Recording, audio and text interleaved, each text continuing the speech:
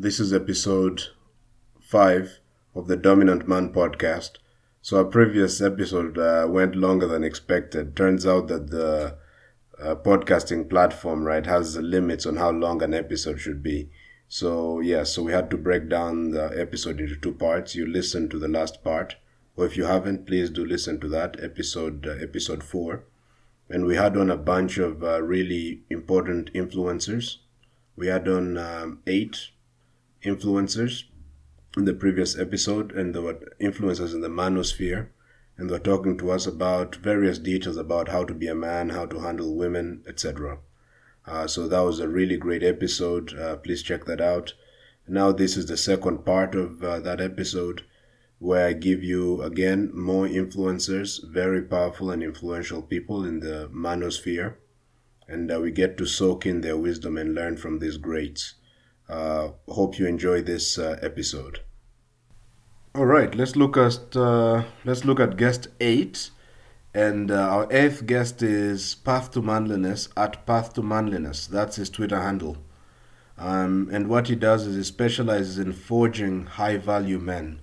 He's a social media expert, consultant, and coach. His website is pathtomanliness.com. He's the author of the newsletter Path to Manliness, which helps to forge high-value men. So make sure to check him out. Of course, go to at Path to Manliness on Twitter. I'm going to put the handle in the description, and then you could go check it out. So let's see. Tweet 1 from at Path to Manliness. He says, "Keep an open mind to entertain new ideas. The universe is always changing. The world is always changing. You are always changing." Correct. So we're talking about there needs to be a balance, an equilibrium between rigidity and flexibility. Right. So don't be just flexible and don't be just rigid. Right. But of course, you need to have certain things. As a man, you need to stick to certain things. You have to have principles you stand by and you're willing to die for. And then there have to be things as well that you also have to be open to new ideas. Because if you stick to just the ideas that you have, you're not going to get very far. Right? Often, especially if you are pursuing your dream, you're going to find many problems that you don't have a solution to. That's just natural. The only time you're not going to find problems that you don't have a solution to is if you are doing something that is not that amazing, something that you already know how to do. But a dream is always something spectacular, something remarkable, something that you haven't the faintest clue how to do. And if that is the case, then obviously, you're going to not know what to do. And if you find yourself in a situation where you don't know what to do, then obviously you need new ideas. So you have to keep an open mind. You need to learn new ideas. You need to alter the way you think. And of course, if you're involved in combat sports or things like chess, this is kind of easy to see. If you're like involved in combat, right, and if you stick to your rigid ideas and you refuse to change, you refuse to learn, you're gonna pay the price, right, with the teeth on the mat. And even in chess as well, right? If you're so rigid, of course, your opponent will kick your ass, defeat you, and then you'll be forced to change or quit the game completely. But in other fields, it might be harder, maybe if you're doing literature, it might be difficult for you to realize maybe you need to have an open mind. Or if you're in a business where you guys have been doing stuff and it's always worked, you might think that you might be a bit slow because you're not being punished immediately with a lot of pain. Nevertheless, you need an open mind because, if you keep doing things the way you've always done them, and if you keep thinking the way you've always thought, you're never gonna achieve more than you've ever achieved. Your results in life are the product of your thinking. If you can expand your thinking, of course you're gonna expand your results. Thank you very much at Path to Manliness for the first tweet. Let's get the second tweet from at Path to Manliness. He says, "The problem men face is they feel lost, adrift in life without purpose. They never seek their purpose. Instead, they seek constant distraction and escapism to avoid the pain of dealing with existential dread. It's easier to find cheap dopamine thrills." Correct. So Yeah, if you want to figure out, it's important to figure out what your purpose is. So this guy I was telling you about, consider the creator of the universe is like the great grandmaster. So you are one of the great. I mean, a grandmaster in chess always has a reason why he makes a move. Always, grandmasters never make random moves. So the guy who created the universe, I mean, he's at least as smart as a grandmaster, right? So he's a great great grandmaster. This guy doesn't make random moves. If he does anything, there's always a reason for it. So obviously, he did not create you for no reason. There's a purpose for you being here on this planet. There's something you're supposed to do, and it's the sort of thing that only you can do. Because if you were brought here to do something that somebody else can do or is already doing, that would be an evidence of poor design. So, for example, look at any object like a phone or computer. There are no superfluous parts, right? There are buttons, but every button has a purpose, right? So you never find two buttons that do exactly the same thing. All of them have a different function. There might be buttons that look similar, like on the keyboard there are two shift buttons, but there's a reason why there's one on the right and there's one on the left. The one on the right is important if you want to use your right hand, and the one on the left is important if you want to use your left hand. But any good designer never creates products. For example, you don't create a phone with two on buttons. They're not necessary. One is enough. Every button needs to do something that another button is not doing. That's important. And this is the same thing with, of course, eh, if you have redundant parts, then that's an evidence that you're a poor engineer. Now think about the engineer of the universe. I mean, you can say many things about him, but can you say he's a poor engineer? Of course not. None of us can imagine a life this magnificent, this detailed, this brilliant. So obviously, he is not going to be dumb enough to create a redundant human being.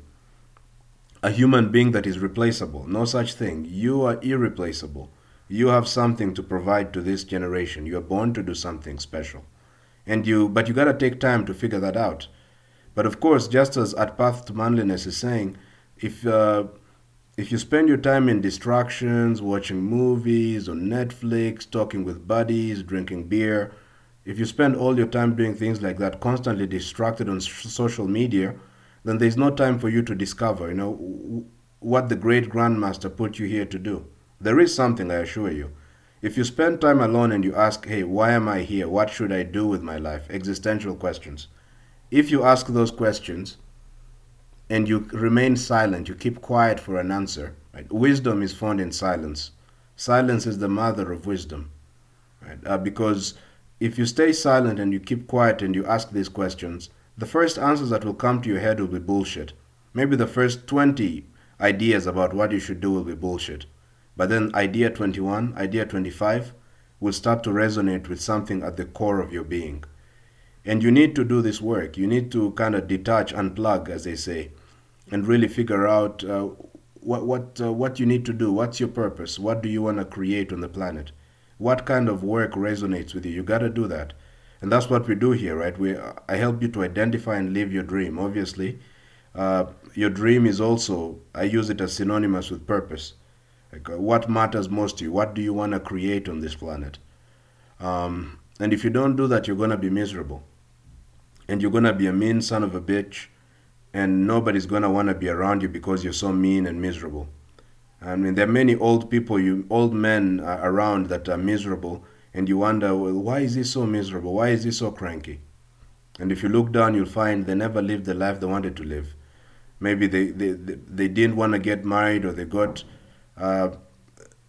themselves married to a woman that they didn't really want to marry, or they listened to somebody they shouldn't have.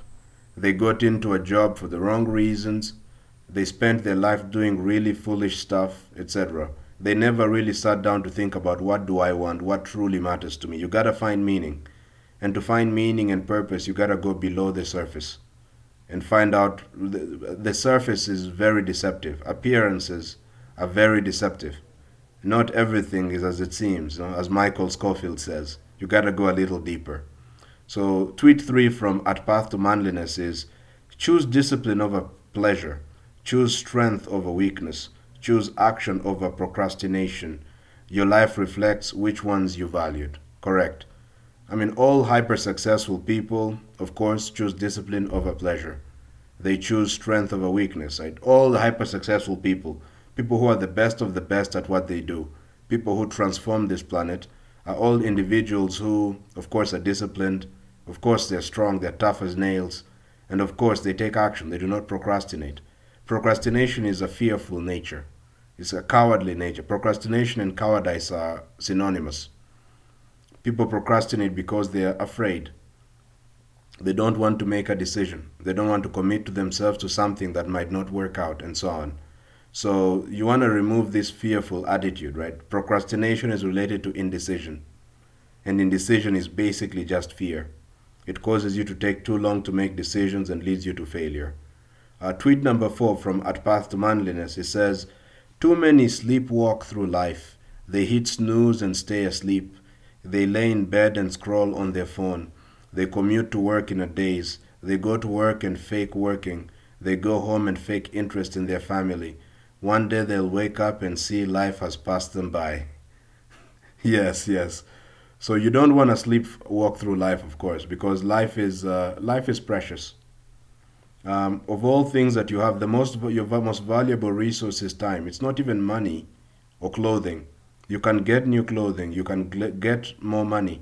You can never get more time. Time is the most valuable resource you got. And so, an important question to ask yourself is, I have this precious life. How am I going to invest it? How am I going to spend it? What am I going to spend it on?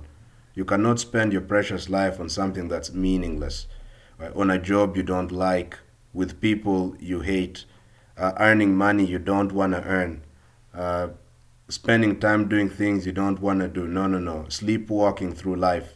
For example, I mean, many people have actually set the bar to survival, which is an insult to the human mind. You do not need a brain as complex as a human brain if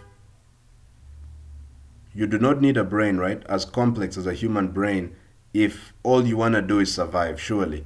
Think about it, an earthworm survives. All you need to survive, all you need is the brain of an earthworm. A dog can survive, a cat survives. I mean, come on. You cannot set the bar of your life to survival. Just earning money to feed the kids and put food on the table and pay the kids' school fees. That's survival. It's an insult to the human mind and the human spirit to set your bar, your target in life to survival. Even setting your bar to being above average is really mediocre because average is mediocre. Right? So that's why, I mean, you have this life, do something spectacular. Set a really tremendous bar, an amazing bar. You know, I mean, do something like Musk. You know, you don't just you dream of big stuff. Right? He wants to make human beings a multi-planetary species, make us live on planet Mars. That's something spectacular. I mean, that's a life that's well invested into something. Or like think about the astronauts, the first guys to land, like Neil Armstrong landing on the moon. That's something worthwhile. You did something special, right? Or Steve Jobs, with the Apple and all these tremendous products, the iPhone and so on. Come on, that's something to be proud of. I mean, life is so precious. You want to do something spectacular. You definitely don't want to sleepwalk through it. Now, everybody has their own definition of spectacular. You got to find something for you, something that mesmerizes you, something that when you think about it, I mean, it makes you giddy, it returns you to a child. You want to live a magical life, a life where you did something magical in whatever your field is, right? So if you go in a field like soccer, you'll find someone like Lionel Messi. In his field, Lionel Messi is a magician. I've actually seen commentators who usually talk a lot, right? Like soccer commentators, sports commentators. I mean, those guys talk a lot. They always have words to describe everything. But I've seen them speechless, being moved to not knowing what to say, right? When they watch Messi do some of the things he does. Dribble past 7 defenders, score impossible goals. I mean, it's just unbelievable. I mean, I've been moved to tears several times by just watching what Messi does on the football pitch, right? And that's a life well invested. You want to do that in your field, whatever it is. Writing, teaching, dancing, I don't care, man. Working in the garden, whatever it is that you do, man. You want to do something spectacular. Come on, don't sleepwalk through life. Right? You are born to do something spectacular. Right? Tweet number 5 from at Path to Manliness. He says, "You can only fight the way you practice." Miyamoto Musashi. Correct, correct. Yeah, I think also Tim Ferriss talks about it. I think he likes to mention a quote similar to that about you do not basically when you go into when you go to perform, you do not rise to, I don't know, the level of the occasion or whatever. You fall to the level of your practice. So you're not really going to do. I mean, if you're not prepared, if you don't practice at whatever it is that you do, don't expect that on game day suddenly you're going to turn something on. It doesn't work that way. And so when you see, for example, Kobe Bryant or Dwayne Wade, or I was missing somebody I wanted to mention, LeBron James, right? So when you see somebody like that doing miracles on the basketball court, it's not. I mean, it's because they've been practicing super hard. The things they're doing on the court are things that they've already done thousands of times in practice. So that when they go to the court, they're completely relaxed. They know they can do it. They know they can perform because they've done it so many times in practice. So you want to be hyper prepared. You're not going to do a spectacular, superhuman performance if you didn't put in the work. Right? You gotta put in the work. You gotta do the practice. And whatever your field is, you need to practice. If you're a speaker, then you go over your speech 100 times before you give it. If you're a chess player, then you solve problems. You solve exercises. You analyze games. You think deeply about stuff. You come up with new ideas. You study your openings. And when you show up in the game, then it's easy, because you're prepared. If you're an MMA fighter, then you lift the weights, man. You do what the coach says you should do. You eat the right diet. You sleep well. You meditate, whatever it is. And then when you show up in the ring, you rise to the level of your training, or you fall to the level of your training. This is very important. Correct. Practice is sacred, and it determines. I mean, the results you're going to get. So thank you very much. This is the 5th tweet from our guy, guest 8, at Path to Manliness. And please do check out his newsletter called Path to Manliness. If you want to be forged into a high-value man. Do you want to be a high-value man? Then go and check out at Path to Manliness on Twitter. I'll add a link to his handle in the description. So guest 9 is Masculinity Rediscovered at Become a Man Again. So that's his Twitter handle, at Become a Man Again. Capital B, capital A, capital M, capital A. Anyways, you'll see it all in the description. And he helps guys become men. That's what he does. He teaches men the forbidden secrets of game, seduction, and attracting beautiful women. He helps you to unleash your inner alpha male. He's the founder of the Masculinity Brotherhood of masculine men who dominate their mission and women. Author of the Seduction Bible. Imagine that, the Seduction Bible. Which helps you to become a high-value man and sleep with 9s and 10s. Right? So Masculinity Rediscovered at Become a Man Again. So let's see what he has to tell us. Let's soak in some of his wisdom. Tweet 1. Stop living in the past. I don't care how many losses you took, how many mistakes you made, how many holes you dug yourself into. Today is day 1 of the rest of your life. Take massive action daily and become 1% better. You're gonna make it. Correct. This is the difference between being human and being a dog. A dog's future will always be like its past. But as human beings, we have the capacity to alter vibration. And when you say alter vibration, why is that so amazing? Your life is an exact match to your vibration. And your vibration is basically the ideas that you believe. Right? If you change your belief system, you've just altered your vibration. Now, no animal on the planet other than human beings can alter vibration. So, animals are always born with a vibration set in. They have been set, for example, to have sex at a particular time. They've been set to grow to a particular height. They've been set to behave in a particular way. For example, cats, whenever they want to take a shit, they scratch the ground, they put a hole, they shit inside and cover it. They come programmed to behave in this way. As a human being, as a man, you are born with some basic settings for survival, but then the Creator actually left it up to you. You can alter vibration. You cannot predict what a human being is going to become. You cannot predict what a typical human being does. Other than the basics of eating, shitting, fucking, we are tremendously different. So one human being is going to spend his days on the dance floor. Another human being is going to spend his days as a DJ. Another human being is going to spend his days as a criminal. Right? Another one is going to spend his days in teaching students, inspiring people, whatever it is. So you have the capacity to create your future. Never forget that. You can change your address, you can change your future. Your future does not have to be like your past. So actually stop dwelling on your past. If you dwell upon it, you'll recreate it in the future. Right? Because again, whatever you think about a lot becomes your dominant vibration. So if you think about your mistakes and the holes you dug yourself into, then basically you're setting yourself to that vibration. Guess what? That's exactly what you're going to attract into your life. You're going to have ideas, the same kind of ideas that screwed you up in the past will come to you again.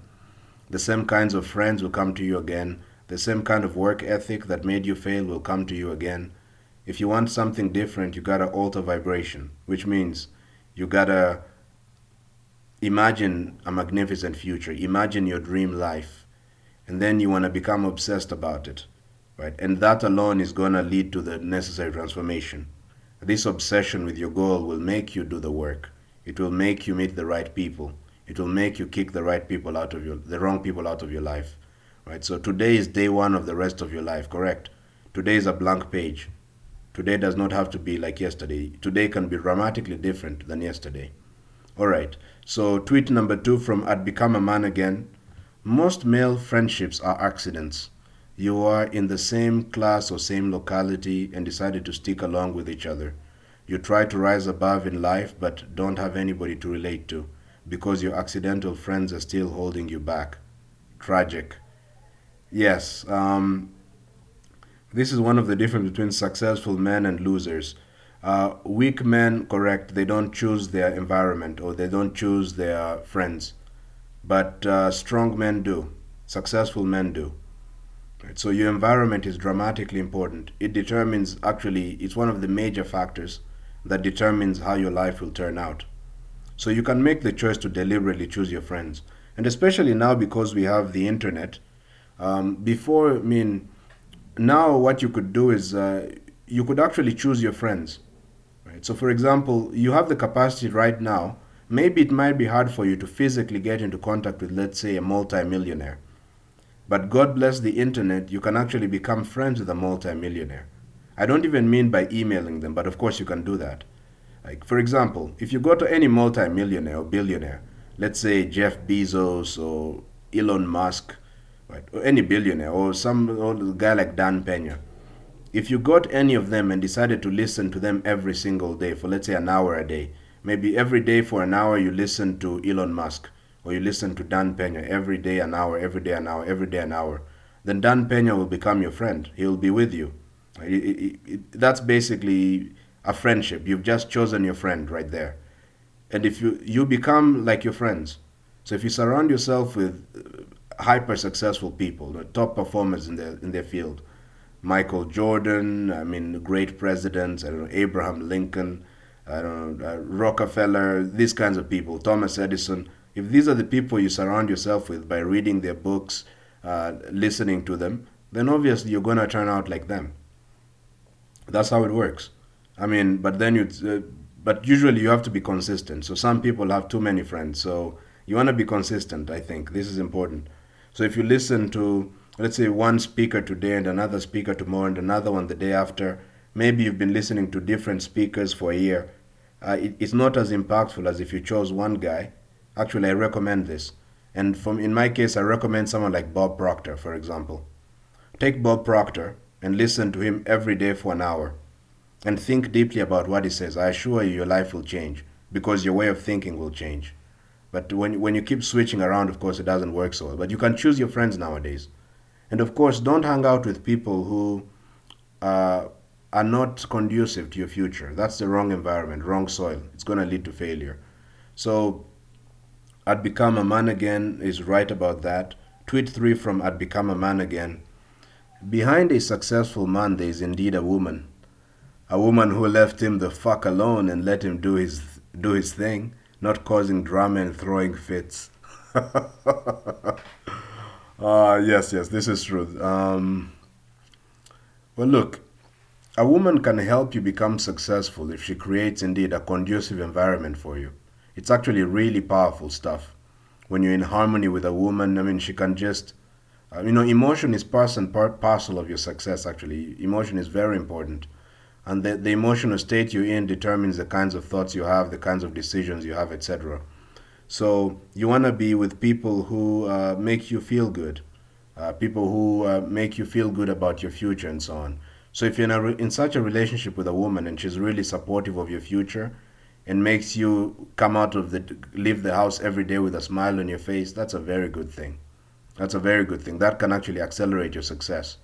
But do you need a woman to succeed? No, absolutely not.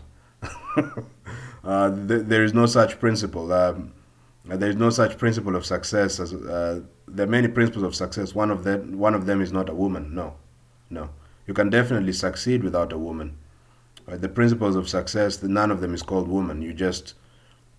It's actually pretty simple if you think about it. Right? You have a clear goal.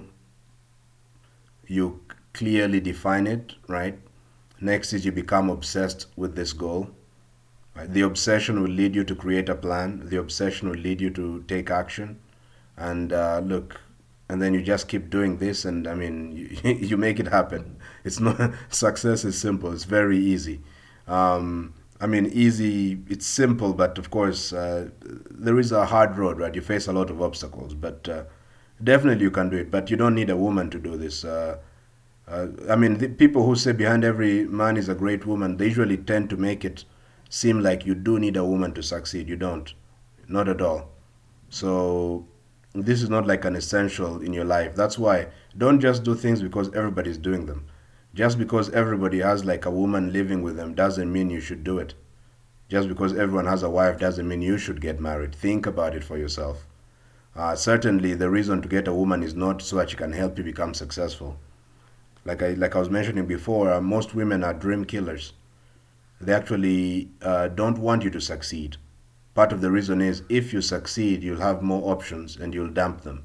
They know this, and I've actually, I was shocked when a woman said this to me herself. But yes, I was asking about her boyfriend and asking about, what if he became more successful? And she said, well, if he becomes more successful, maybe he might find another woman or something, right? So subconsciously, women know this.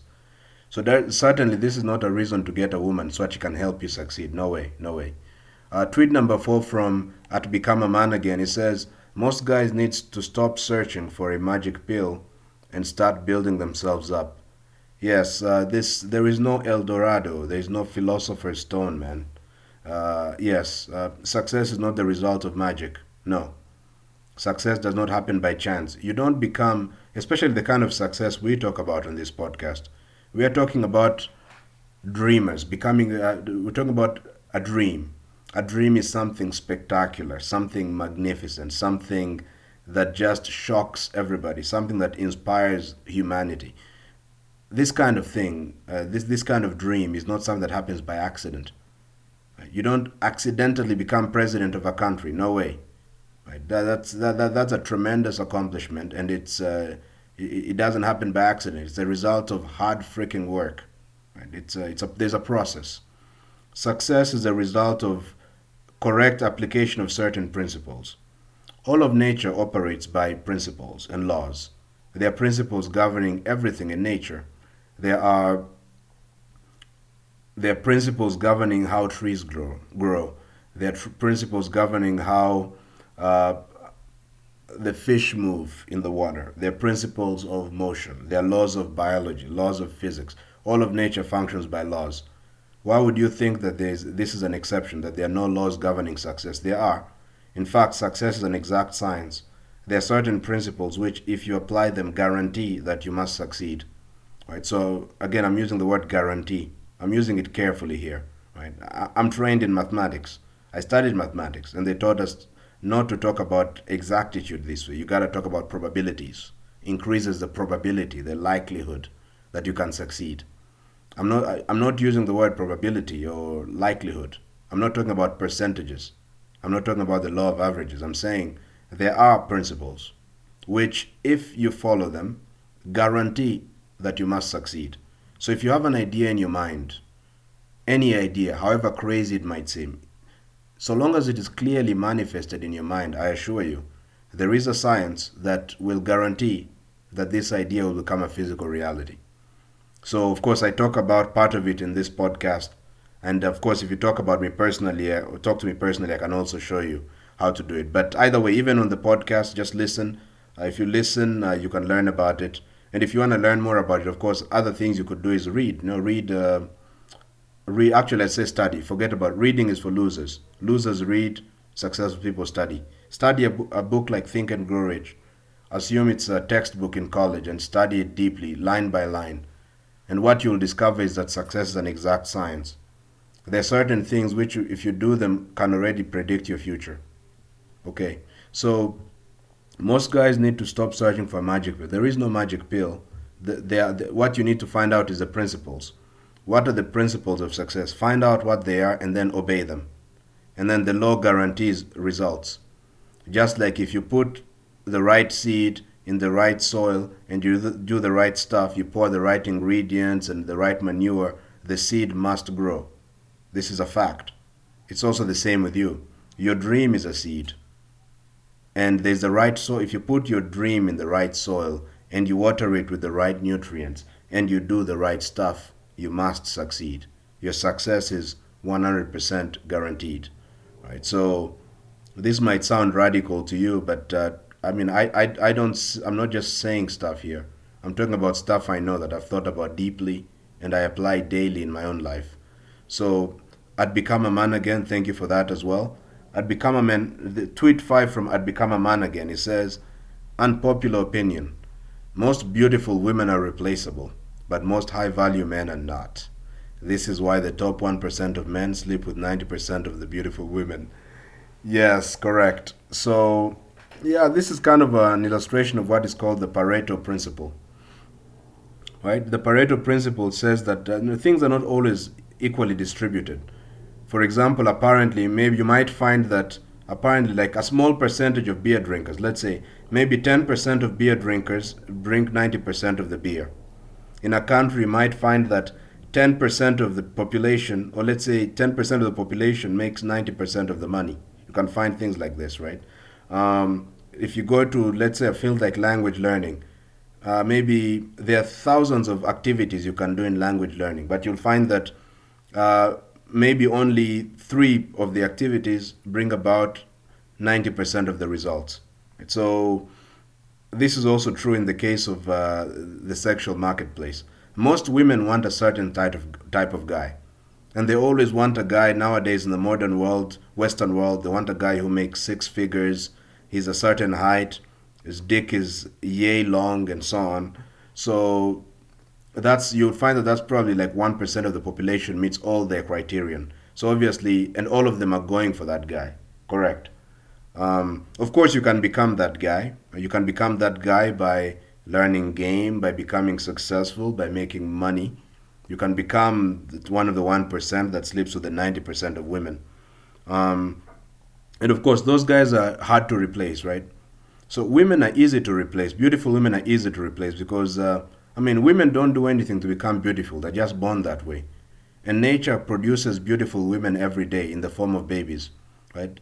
Baby girls eventually of the baby girls that were born this second, there's going to be some fraction of them that's going to turn into beautiful women when they're 18 and so on, 16, 17, 18. They're going to turn into beautiful women one day. So there's a never-ending supply of beautiful women, hot women. But yeah, when it comes to successful men, that's not so easy to find. Right? Because successful men are not made by nature. Successful men are self-made. They do certain things. They think in a certain way. They make their life. Whatever they have, they've earned it. It's not the result of luck, right? It's not accidental. All right. So that's the fifth tweet from our guy at Become a Man Again. And make sure to check him out as well. Check out his Seduction Bible, which helps you to become a high value man and sleep with nines and tens. Wouldn't you want to do that? Sleep with nines and tens? So do check him out and Become a Man Again. I'm putting that Twitter handle in the description of this video. I meant in the description of this podcast. All right, so let's look at guest 10. Guest 10 is Masculine Peak Brain at Masculine Peak. So he gives men the hard and necessary truth about women, masculinity, and cultivating power. That's what he does. Helps men to climb the mountain of life, to reach their masculine peak and stay there. His website is masculinepeak.com. He's the author of Alpha Frame, which is a guide to bulletproof frame. This is also available on his website, so make sure to check it out. His Twitter handle is at Masculine Peak. So tweet 1 from at Masculine Peak, he says, fact, men on a mission are magnetic to women. Yep, women are attracted to men who are on a mission, men who have a vision. Remember we said they're looking for a leader. Why would women be attracted to men on a mission? I mentioned before that women are the child bearers, so they're genetically, biologically programmed to look for high earners. And they also are naturally attracted to the traits of high earners. One of the traits of high earners is that they have a mission. Right? They have a mission, they have a future, they're going somewhere. So if a woman sees these traits in you, she becomes more attracted to you because she knows down the line you're going to be rich. And so she attaches herself to you so that she can benefit from your money when it comes. Right? So this is another good reason why you must be on a mission. You must pursue your dream, right? Because it will, of course, make you a pussy magnet. Tweet number 2 from at Masculine Peak. Iron rule of life. Don't take criticism from someone if you wouldn't take advice from them. Yes, this is important. People are full of comments. People are full of opinions. And if you let yourself be driven by their opinions, you'll never get anywhere. And when I talk about people, I mean random people, but I also mean people closest to you. Your parents, your girlfriend, your wife, your sister, your brother, all these people. They're full of comments. They feel like they know you and they know what you're capable of just because they lived with you for a long time, but they don't know shit about you. Nobody knows shit about you. Your future is tremendous. And nobody can really cancel you. They don't know what you could do. And of course, yes, this part about being selective about the advice you take from people, that's very important. So generally, don't take advice from people who have not produced any results. That's very important. You want to take advice from people who have produced results, from people who know what they're talking about. So as a general rule, you need to exercise your will. Your will is one of the greatest gifts ever given to us. It allows you to accept and reject ideas. You don't have to accept everything that's said to you. With most people, you should reject almost everything they say. Right? So most people have nothing of value to contribute. So whenever they speak, you don't tell them that you're rejecting what they say, but mentally you just throw all of that in the trash can. Right? Especially when they start talking about money or success, you just throw it all in the trash can. They have no idea how to succeed. And then you need to find a few people who know what they're talking about. And for these people, you can listen more openly to what they say. You don't have to be so alert. But with other people, you have to be, because your society, if I say something to you and you don't reject it, it means you've accepted it automatically. It goes into your subconscious and it starts to program your mind and all of your actions. It controls the way you think, the way you feel, the way you act, and of course, it also controls your results. So part of the reason why you're a loser right now, why you haven't done anything tremendous in your life, is because you listened to your parents. Right? Your parents were losers. Right? They're all failures. I mean, they're broke people. They were not hyper successful. They all had crappy philosophies that never worked for them. And now, of course, because when you're a kid from age 1 to 7, you listened to everything they told you. You never questioned what they told you because you're a kid. And so they programmed all their garbage ideas into your mind, all their mediocrity, all their laziness, all their crappy ideas about money were programmed into you. And so your future was basically set by the time you are like age 7. Right? So if you want to change this, if you want to change this pattern, reprogram yourself to succeed, one of the first things you got to do is be careful who you take advice from and reject what most people say. Very likely it means you're going to have to reject what your parents say. That's important. Being a man, right? Because look, if you don't do that, you're going to end up like your parents. Let me just say it that way. This is what I tell my clients. Look, if you don't change the way you think, or if you don't make any dramatic changes, you're going to end up like your parents. And for most men, that gets their attention, right? Because I've not met a single person who wants to end up like his parents. I've not met a single man who wants to end up like his father. Do you want to end up like your dad? Probably not. Do you want to end up like your parents? No. Do you want to earn the money they earned? Do you want to make the kind of impact they made on society? Nope. Because your parents were losers. So you need a new blueprint, right? Shut your parents out. Shut out your relatives. Start listening to people who know what they're talking about. In whatever your field is, if you want to be a billionaire, listen to the billionaire. And don't listen to your broke father. Don't do that. All right. So, okay. Tweet number 3. This is from @MasculinePeak. Fact. Women gain respect from being pitied. Men gain respect from being powerful. Whatever you do, don't play the victim. Correct. Yes. Look, just asking for pity, asking for people to playing the victim, that works wonders for women, right? If a woman plays the victim, men are willing to already pull out their credit cards and pull out their wallet, and find a way to save them, save the damsel in distress. This is a perfect strategy for women to look weak and helpless. But for a man, nobody gives a shit about you, man. Nobody gives a shit about you. So if you play the victim, people will kind of look sorry for you, but they don't respect you. Nobody's going to pull out his wallet for you because you're playing the victim. Nobody's going to pay your bills because you're so helpless. There's no such thing as a nigger in distress, a man in distress. There's no such thing, man. Damsel in distress, yes. Not a man in distress, not a boy in distress. That phrase doesn't exist. There's a reason for that. Right? So don't do this weak shit, man. You want to take the path of responsibility. You're a man. Responsibility is liberating. If you're responsible for something, then you have control over it. That is power. Right? If you're a victim to something, then you have no control. You're weak. Tell me, what do you want? Do you want power? Do you want helplessness? You decide. Tweet number 4 from @MasculinePeak. There are millions of girls out there, but there's only one you. Never let a girl dictate what you do. Yes, we talked about this before.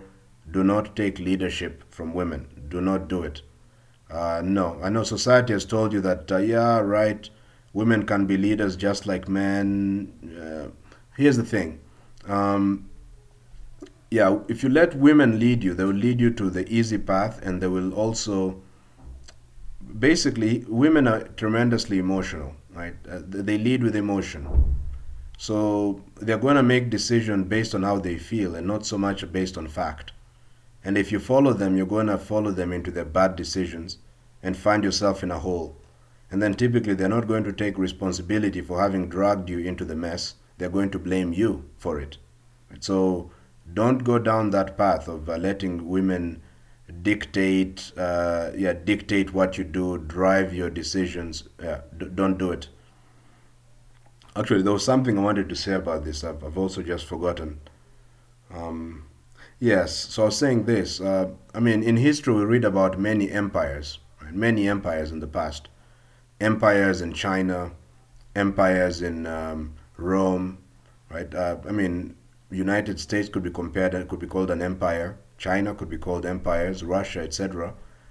All the empires you've ever read about in history were led by men. At least they were created by men.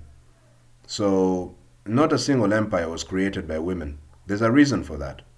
Right? Because society functions well when men are in charge. Right? This job of leading, running a society, uh, is best suited to men, right? So that's why when a man is not a leader, he feels like crap. When a man is a leader, he feels good. On the other hand, if a woman takes on full leadership traits, right, and especially they have to take on more masculine energy, right? Like the woman CEO, whatever. She's a man, basically. A man with a pussy. Right? She's definitely not attractive. And she herself realizes she's out of balance. Right? So typically they have to balance it out. The wise ones do. Right? So they're female CEO, but they find a way to also remain a woman. Because to be a CEO, you have to be a man. Right? And even if you're a woman, you have to develop masculine traits to be a CEO. Right? Because if you're compassionate and emotional, I mean, you're going to be eaten for lunch by your competition, right? So you have to be masculine, tough, etc. So even female boss chicks have to become men to succeed, right? And then usually the ones who are smart, they also figure out a way to remain women, right? To remain feminine, be in touch with their feminine. But that's rare because society doesn't even encourage them to be feminine anymore. So yeah, but society functions best when men are in charge. Women are happiest when they're led by men. This is a fact. It's part of human nature, and it's been the case throughout all of recorded human history. It's not going to change. We can't change it through social engineering. Sorry. So this is another one from at masculine peak. I agree. Tweet number 5 from at masculine peak. Nothing can destroy iron except its rust. In the same way, nothing can destroy you, but a toxic, unhealthy mindset can.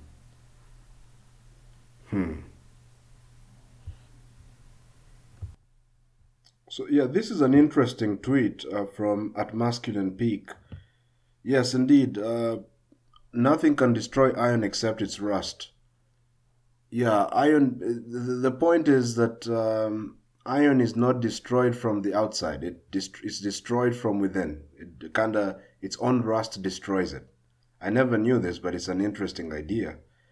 Uh, yes, nothing can destroy you. Nobody on the outside can destroy you except for a toxic, unhealthy mindset. Yes, this is absolutely right.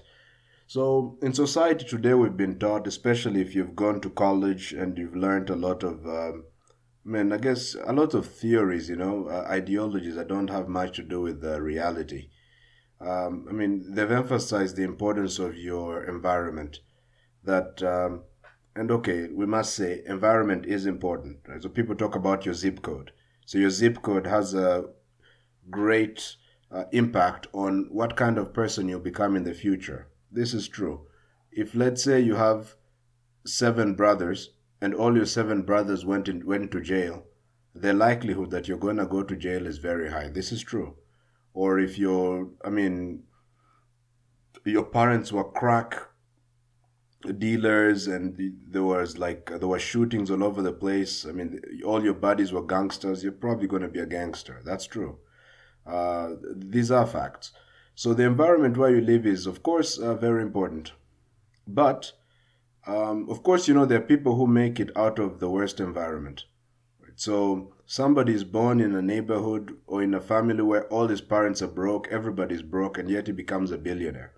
These kinds of things can happen. And it has happened. People have come from complete broke to becoming extremely wealthy.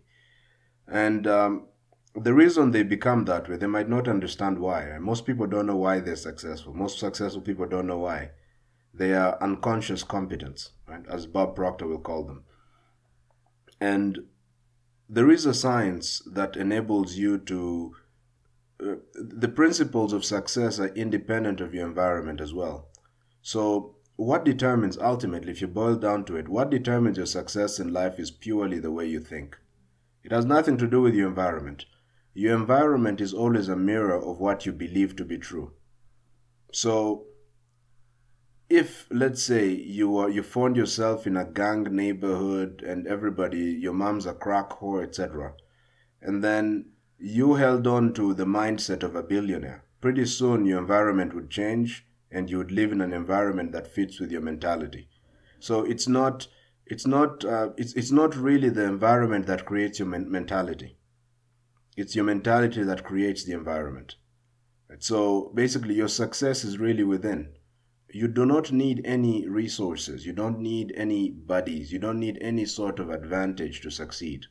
All you need is a proper mindset. Once you start thinking properly, everything will fall into place. Right? Think about it. Your actions are determined by the way you think. If you want to change somebody's behavior, you don't need to alter their behavior. If you want to change somebody or you want to get somebody to behave in a particular way, the most efficient way is to force them. So in Africa, for example, we had colonialism, right? We had colonialism where people came from Europe back in the day, and they came and they colonized, right? They colonized us in Africa. Well, many years after the colonialist left, right, people were still behaving in Africa the way the colonialist wanted them to behave. Why is that? Because the colonialists were smart. They did not just come and put you in chains, put us in chains and beat us up and stuff like that. They did something much more intelligent, which was to dominate the way we think, right? By telling us, hey, look, you can't do anything without me. You're a nobody. You're not creative. You can't do anything. They dominated the way we think. You're incapable of leadership. Without me leading you, you'd be nobody. But once this idea seeps into your mind, once you believe such a thing, even if the colonialist leaves, man, we're just gonna destroy ourselves, and that's what has happened in Africa, like for a long time. It's maybe now we're waking up, but it's been that way. Right? I mean, we took on the traits of the colonialists and we took on the mentality that the colonialists taught us. So this is the same as well, right? So your mentality is very, very important. In fact, I would say it's the most important thing. So if you have the proper mindset, your environment doesn't matter. You do not need any kind of advantage. Success is purely the result of the way you think, because the way you think controls the way you act. That's important. If I want to change your behavior, all I gotta do is change the way you think. Right? So let's say if I wanted you to run out of your house right now, the least efficient way would be to try and force you to run or tell you to run. No. All I gotta do is change your belief system. For example, if I, let's say, told you that, hey, look, there's a gas leak in your house, and look, at any moment it could explode. If you believed that statement, you'd automatically run out of the house. I didn't have to make you run. All I gotta do is all I had to do was change the way you think. This is all. So indeed, your success is purely determined by your own mindset. So obviously, nothing on the outside can destroy you but yourself. If you have the incorrect mentality, if you have an unhealthy mindset, as at masculine Peak puts it, then it doesn't matter how many advantages you have. I mean, haven't you ever, maybe you're one of these people, or you've seen people like this, where somebody has, he's born in a first world country, he has every sort of advantage, education is free, maybe his parents are well off, he's given all the opportunities, and yet he ends up a drug addict and a loser. How come? He goes to the best university, but he still manages to screw things up there. How is that possible? This is somebody who has the wrong mentality. So even when put in the perfect environment, they still fail. And somebody else put in the shittiest of environments, born in a war zone, poor parents, ends up making it, becoming a millionaire, billionaire, or doing something tremendous, dominating a field, because he has a proper mindset. You really want to take care of your mindset. This is really the only thing you need to succeed. All these other things, discipline, hard work, are products of a certain mindset. Right? So, this is very important. Thank you very much at Masculine Peak for giving us this. And this is the 5th tweet from at Masculine Peak. And now we can so remember again to check out at Masculine Peak's a page on Twitter, and to especially get his Alpha Frame, right? He's the author of the Alpha Frame Guide, right? Which is which shows you how to get bulletproof frame. Make sure to check that out, right? To get masculine frame. All right, guest 11, Illimitable Manbot, redpill at Illimitable Bot. That's his Twitter handle, at Illimitable Bot. So I'll just call him at Illimitable Bot then. He reveals the nature of women and builds you as a man. That's what he does. He's the author of the Illimitable Men audiobook collection, which teaches you how to play the game of life like the top 1% of men. So just like me, he's interested in making you the best of the best, not just making you average or normal or any of this nonsense. Tweet 1 then. Respectability and perpetual blamelessness are mutually exclusive outcomes. If it's never your fault, you're not an adult. Correct. Mutually exclusive means that the two things cannot happen at the same time. Right? For example, it's impossible if you're in a race with more than one person. It's impossible for you to be the first, to be the first, to be the first and the last. It's not possible. So long as you have two or more people. Those two events, winning and losing a race, are mutually exclusive. So in this case, it's saying respectability and perpetual blamelessness are mutually exclusive. It means that those two things cannot happen at the same time. If you're going to be respectable, then you're going to have to accept blame. And if you don't want to take any blame, then obviously no one can respect you. Because the only men that get respected are the men who take responsibility. Right? And taking responsibility means also accepting the blame. If things go wrong, it's my fault. It's nobody else's fault. You gotta take this attitude, really. You're not a woman. A woman has a choice about taking responsibility or not. But as a man, nobody's gonna touch you, right? If you're not able to take responsibility, and it's this responsible attitude that makes you respectable. In fact, the more responsibility you take on, the more respectable you become, and also, most importantly, the more powerful you become. Imagine if you considered yourself to be responsible for everything that happens on the planet. Everything. At first, on first thought, it might look like a tremendous burden. People do stuff, they shoot somewhere, I'm responsible for it. But you gotta adapt your thinking a little bit. If you're responsible for everything, it means you have control over everything. That means you're really, really powerful. Right? Think about the most powerful man in America right now, Joe Biden. Joe Biden is responsible for everything that happens in the country. If you somehow got pissed off and pulled out a gun and decided to shoot down everybody at the bar or something, Joe Biden will feel responsible. He'll ask himself, what could I have done to make sure that that this guy didn't shoot down all these people? This responsible attitude is also what makes him the president. Right? Because to be president, you have to be responsible for everything that happens in a country. Of course, if you become responsible for everything that happens in the world, you're in a sense the president of the planet. And you can extend this as far as you want. You could become president of the universe by holding yourself responsible for everything that happens. Right? If a meteor crashes into a planet, you feel responsible. Right? This gives you power because you feel like maybe you could do something about it. Maybe I can think about this and find a solution. Maybe I can save the planet and so on. This is a very important attitude, empowering attitude. Right? But you're going to have to accept the blame. This is very true. So thank you very much for that at Illimitable Bot. Here's tweet 2 from at Illimitable Bot. He says, the funny thing about greatness is, if you don't believe you're destined for it, you're not.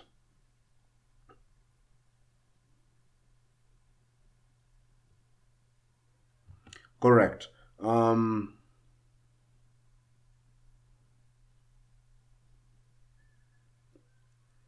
Yes, so in a sense, some people think that some other people were born to be great and others weren't. I don't think this is accurate. So greatness is something that is within all of us. Of course, very few of us will ever become great. But yes, whether or not you will become great is determined by what you believe, as Illimitable Bot says. If you believe that you're destined to be great, then you're gonna be great. And if you don't believe that, it doesn't matter what advantages will give you, what amount of coaching would give you, what number of techniques, what amount of education, you're still gonna not accomplish anything. So there are certain things that are shocking in this world, right? So for example, how can somebody with a PhD in economics be broke? It doesn't make sense. And yet we have many broke or middle class economics professors or business professors in university. That kind of looks like a contradiction. If you know so much about business and you've studied all these books, how come you really can't? Why aren't you rich? Why aren't you one of the richest people on the planet? Right? Or somebody goes to school, he studies all these books, learns all these theories, gets several PhDs, but then, they don't accomplish anything much in life. They're just an average person who doesn't put any dent in the universe. They just get a normal job and then they retire at 60 and die. Why is that? How could a highly educated person be broke? A very smart person, how could he be broke? How could he not be able to cover the basics of life? How could he just be surviving? The reason for that is the mentality. It's the way he thinks. It's what he believes about himself. So even if you have all the perfect knowledge about how to be great, about becoming a multi-billionaire, if you have all the information, but you don't believe that you can become a billionaire, you don't believe that it's your destiny, that you will inevitably become rich, you never will. You never will. This is why some people choke in sports, right? You do all the training. In training, the guy is perfect. He makes all the shots. When you get him into a real game, he misses it. He crumbles under pressure. Why? He does not believe he can perform at that level. Right? So basically, you can end up, if you don't believe you're destined for greatness, you're going to be choking all your life. Right? So this is very important. So your belief system is core. In fact, it's the most important thing. As I was mentioning before, your belief system determines how you feel, and how you feel determines how you act. So if your belief system is messed up, you'll never succeed. And if your belief system is correct, it doesn't matter what kind of obstacles you're placed in. It doesn't matter what your IQ is, what your talents are or lack of, or what talents you lack, you're going to succeed. It's inevitable. It's something that will happen with mathematical certainty. So this is from @illimitablebot. Tweet 2, very good. Tweet 3, value hard work and don't make a victim of yourself. Do this and you're ahead of the majority already. Yeah, so the first thing is the victim mentality. Most people, men and women, believe that they are victims to circumstances, right? That they're kind of helpless. What can I do? The economy is bad. There are no jobs. Or the government policies are not good. Or I was just not born in the right place at the right time. My IQ is too low. I don't have the right talent. Most people always play victim like this, blaming external conditions for why they don't make it in life. Right? So if you're like this, of course, you're not going to get anywhere. And he's saying value hard work. Yes, hard work is absolutely important, of course. Of course, success is not the result of hard work. So this is interesting, right? So obviously, on this podcast, right, people in the dominant man community are people who work hard. We said that if you're lazy, you should be working 80 hours a week. That's if you're lazy. Right? So obviously, I have tremendous value for hard work. But success is not the result of hard work. Otherwise, all hardworking people would be successful. Right? But there's many people. Think about bricklayers, janitors, people who, drivers of cars, maybe trucks, etc. Some of these people work extremely hard. Maybe they work from morning to night all over the planet, and some of them are even paid, peanuts, man. Like they're barely, like in European countries, maybe not, but in places like Africa, around the world, drivers and people like this, man, they're struggling to put food on the table, right? So, if they're working, or like builders, let's say people work in construction, right? People work in construction, people who do menial types of work. Those guys are hard workers. They wake up early, they work all day, they work late into the night, and yet they're still broke, which doesn't make any sense, right? If hard work was the answer, surely these people should be rich. Well, many people who go to the office from morning to evening, they work on Saturdays, they work on Sundays, and yet they're still broke. And yet somebody else only works for when a guy can only work maybe 2 or 3 days a week and he makes 10 times what they make. So clearly it cannot be that hard work is the reason, right? It cannot be the answer to why some people succeed and others fail, of course. Right? So the real determinant is your mindset, the way you think, what you believe. That's the main determinant. But of course, that mentality, if the mentality necessary to become, to achieve your dream, to do something spectacular on this planet, also requires you to work hard. How hard you should work depends on what you're trying to accomplish. If you're trying to become above average, you don't need to work that hard. Like if your goal is to learn a language, seriously, if you only worked 90 minutes a day after 6 months doing the right stuff, you'll be fluent in a foreign language. You don't need to work hard to learn a language. Just like you don't need to work hard to survive and put food on the table. Not really. If you're thinking well, it's not really an issue. But look, if you wanna become the best of the best, right? If you wanna become the greatest basketballer of all time, the greatest chess player of all time, you want to take the human race to a different galaxy. Right? If you're that kind of person, you wanna win 20 Olympic gold medals. If that's what those are things that are called dreams, and that's what this podcast is about. Dreamers like that. If you want to do something like that, you cannot be lazy. You gotta work extremely hard around the clock. At all times, your dream should be on your mind. This is correct. So you're gonna have to value hard work. So success is not the result of hard work, but if you want to achieve a dream, you gotta work hard. But working hard is not enough. So if all you do is you work hard, man, you're gonna get fucked, because you really need to have the right mentality. You gotta work on your mind, and this is why in this podcast we work a lot on your mentality, because your mentality accompanied with your hard work will help you to do tremendous things, but your hard work with the wrong mentality guarantees failure, right? So it must be tremendously frustrating to work so hard and get nowhere. And the lazy people will laugh at you. I don't work that hard, and look, this guy works all the time and I'm doing better than him. Right? You don't want to be that way. So, correct. If you're not a victim and you work really hard, of course you're ahead of the majority, because most people are victims. Most people think they are helpless. They've learned to be helpless. And also, yeah, most people don't work hard at all, man. Most people are lazy.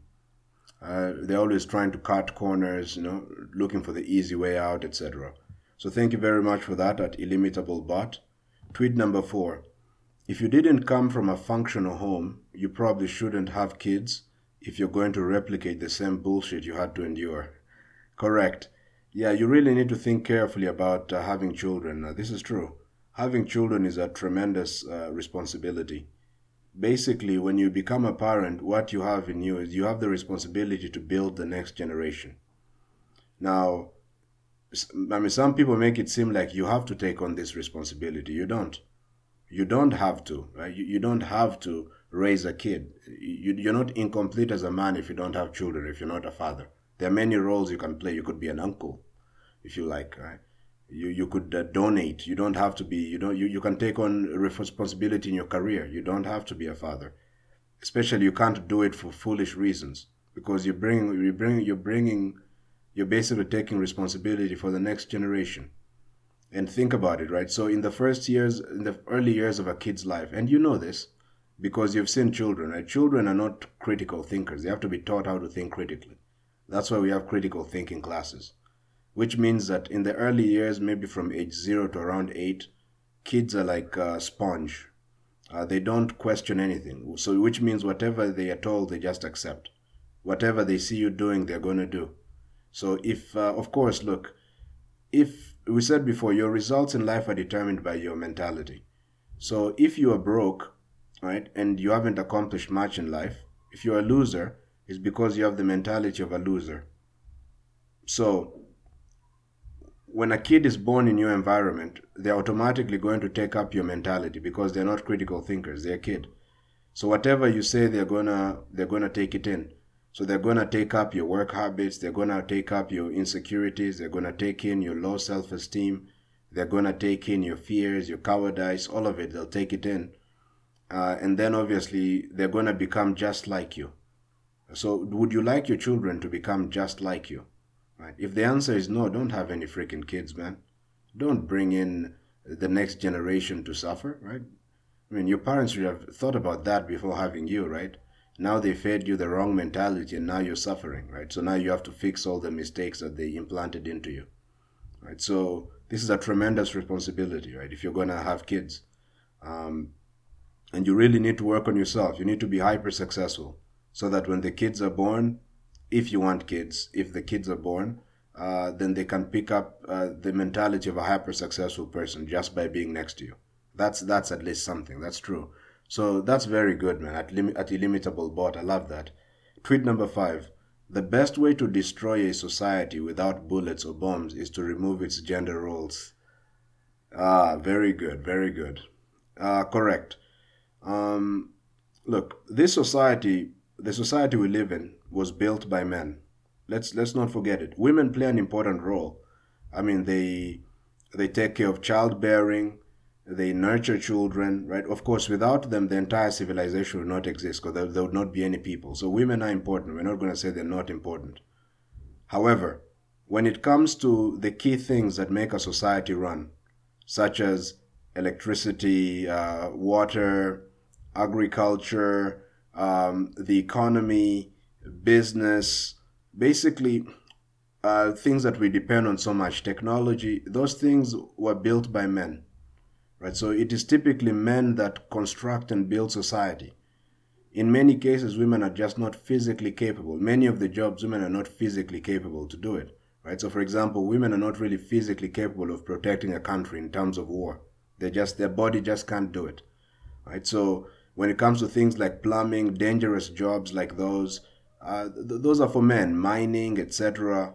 A lot of this work is really left to men. So if you put women in it, they're not going to be as efficient, right? And it's going to actually adversely affect their health and well-being, right? So we're talking about those jobs, but also generally, the man's mindset is to dominate and conquer. As generally as men want to dominate and conquer everything. The most important fields, other than the most fundamental ones I've just talked about, necessary for our survival as a species, are engineering, right? So, for example, dance is important. But we can live without dance, right? We can't live without really water and electricity. There's certain fields are more important than others in terms of important in the sense of essential for living, right? So, for example, certain fields are essential for the advancement of society, such as engineering. Those are very important. Engineering, mathematics, science, medicine, those are essential for the survival of humanity. It's only when a country has taken care of those fundamentals that people can now start doing dance, playing chess, playing soccer. Those things are secondary in importance, but I'm not saying they're important, of course. I'm a chess player myself, right? So I'm in one of those fields, which are not essential for survival, but of course very beautiful, right? But in these essential fields for survival, such as engineering, science, medicine, those fields are done by men. Right? And you can see this in countries like the United States and Western countries, where they've tried to make the situation as egalitarian as possible. They've tried to encourage women to do science, math, STEM subjects, science, technology, math. What you find is that even after being forced and encouraged to do it, most women don't want to do those kinds of subjects. They just don't. So, I mean, I went to college. I went to a college where in the United States where, I mean, no one was stopping women from taking any subject, right? Women were being encouraged to take math and engineering and all that stuff. And so this was a college that was not a technology college, but it was a college that had many options. So you could take science and technology, you could take other things. And when I was there, in my math classes, there was always one or two girls. Maybe it's a class of 15 students, one or two girls, one or two girls, one or two girls, right? Always like this. Even when I was a kid, right? Girls always opted for simpler subjects, easier subjects, subjects that required more emotional involvement, more social type subjects, right? History, psychology, social work. These are the kind of language, these are the kind of things that women tend to be interested in. But the core skills, the core subjects that are essential for the advancement of a civilization, engineering, science, technology, math, women avoided that kind of stuff. Right? It's not that they don't have the capacity to do it. Of course they have the capacity to do it, right? So in terms of mental capacity, there is no difference really. Women can definitely handle those stuff. But they're not inclined. They don't like that kind of work. They always avoid difficulty and move towards easier stuff, right? This is why, and they tend to be too emotional, right? And this is why if you switch gender roles and you get people who are naturally predisposed to do science, technology, and math, and then you tell them not to do that stuff, you're going to destroy society, right? Because the people who would naturally be interested in STEM are not doing STEM. And then these people, these women whom you're trying to tell that they're just like men, when they're given a choice, they avoid difficulty. It means you don't have enough you don't have enough engineers, you don't have enough STEM people. You don't have enough people learning the most important roles, right? And this is how a society collapses, of course, right? And also the other thing is look about leadership in a country, right? In order for a country to work well, you need good political leadership. You need good leadership in education, good leadership in, let's say, the workplace, right? In the workplace, let's say in business and so on, you need good leadership. In the military, of course, otherwise the nation can't survive really, generally without a military. You'll get invaded, generally. So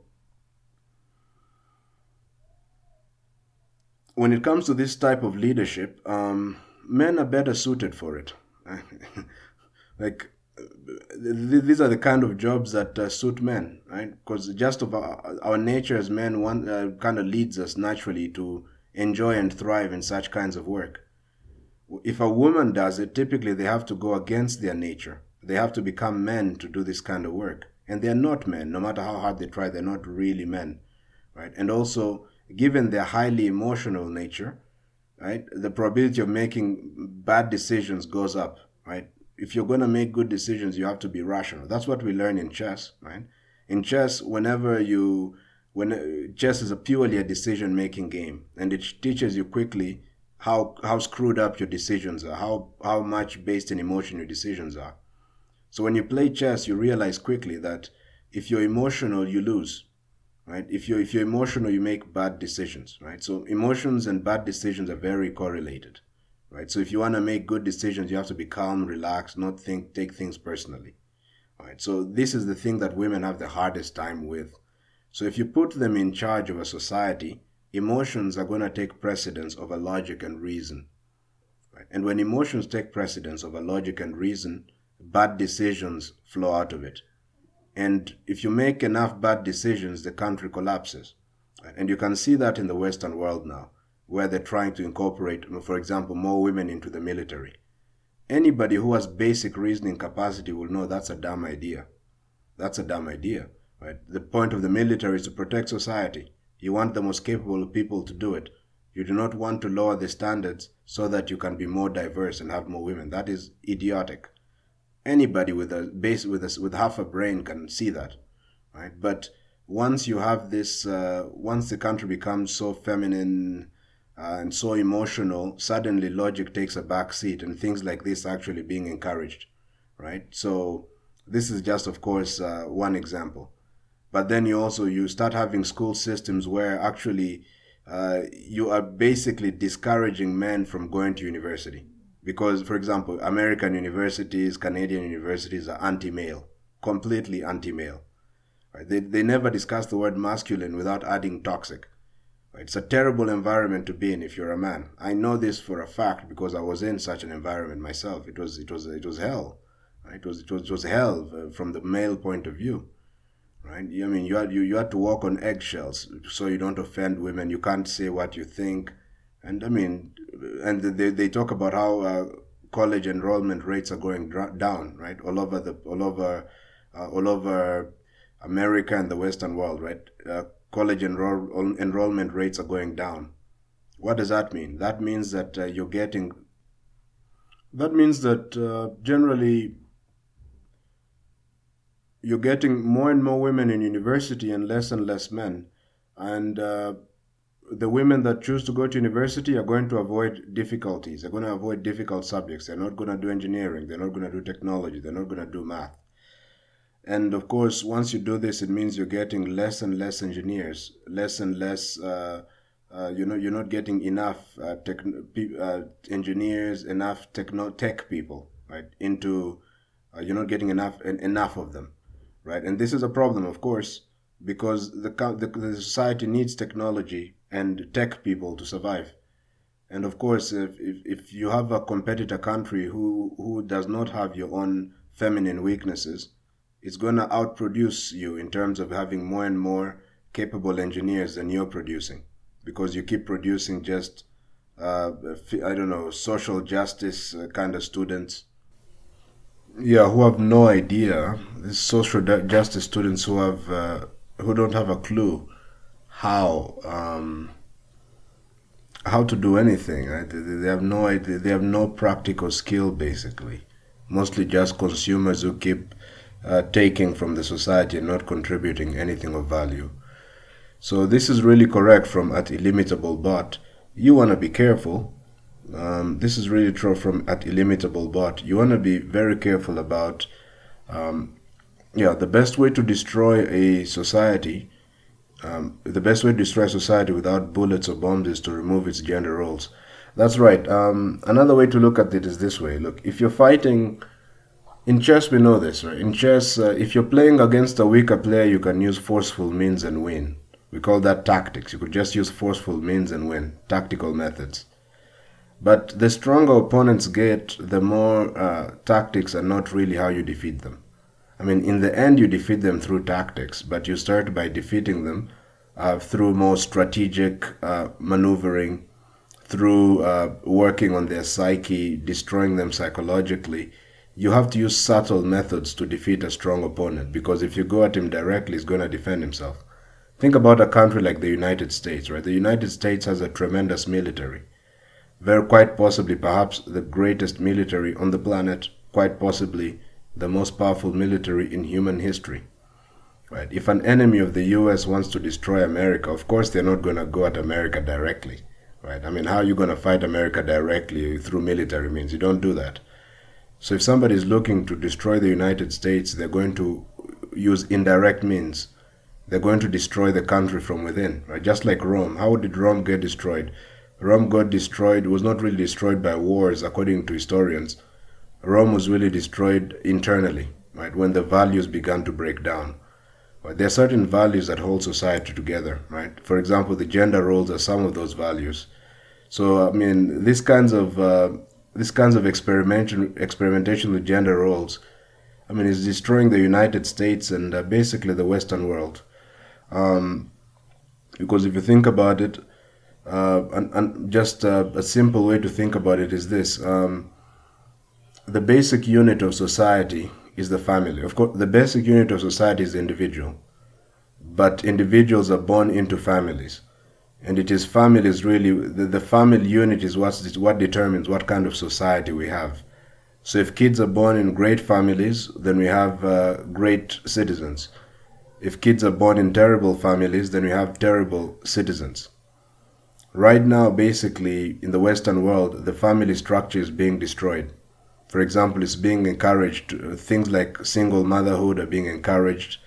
Things like men becoming feminine are being encouraged. Things like women becoming masculine are being encouraged. Whenever you do this, you have a weak family structure. Right? And when you have a weak family structure, you produce weak citizens. In particular, you produce weak men. And when you produce weak men, the society falls down. Because men are the leaders of society. Naturally, they are the leaders of society. So when the leadership is down, everything is going to fall down. If you have a society where the men are strong, masculine, the women naturally fall in line and the society works. Look at everywhere but the Western world, any other country, you're going to find that the family structure is intact because the men are strong. Right? If you come to Africa, the family structure is intact because the men are strong. The men have authority. They're in charge. And everybody knows it. And so the women naturally fall in line and everything works out. But if you go to the Western world, now men are weak. So the family structure is weak. So now you have a bunch of very emotional boys and men who are not able to tackle problems.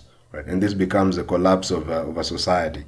And it kind of makes me sad because, I mean, countries like the United States and, like the United States is a country I admire a lot. So it's unfortunate if it has to go down, right? Because of things like this, gender roles and so on, right? You don't destroy, the society is not going to be destroyed with bullets and bombs, but with these things of gender roles. And so maybe the society might be confused, but you shouldn't be confused. You should be clear about what your role is as a man. You're not a woman. You're not equal to a woman. You're very different, right? So You have a nature that's completely different. You're supposed to be strong. You're supposed to be in charge of things. You're supposed to have a dream. You're supposed to have lines that you're not willing to cross. You should not let women tamper with your dream. Right? The women who work with you should know that they're either on your program or they're out of your house, out of your life. That should be clear. These are the basics. Men everywhere, but the Western world, know this. All right. So thank you very much at IllimitableBot.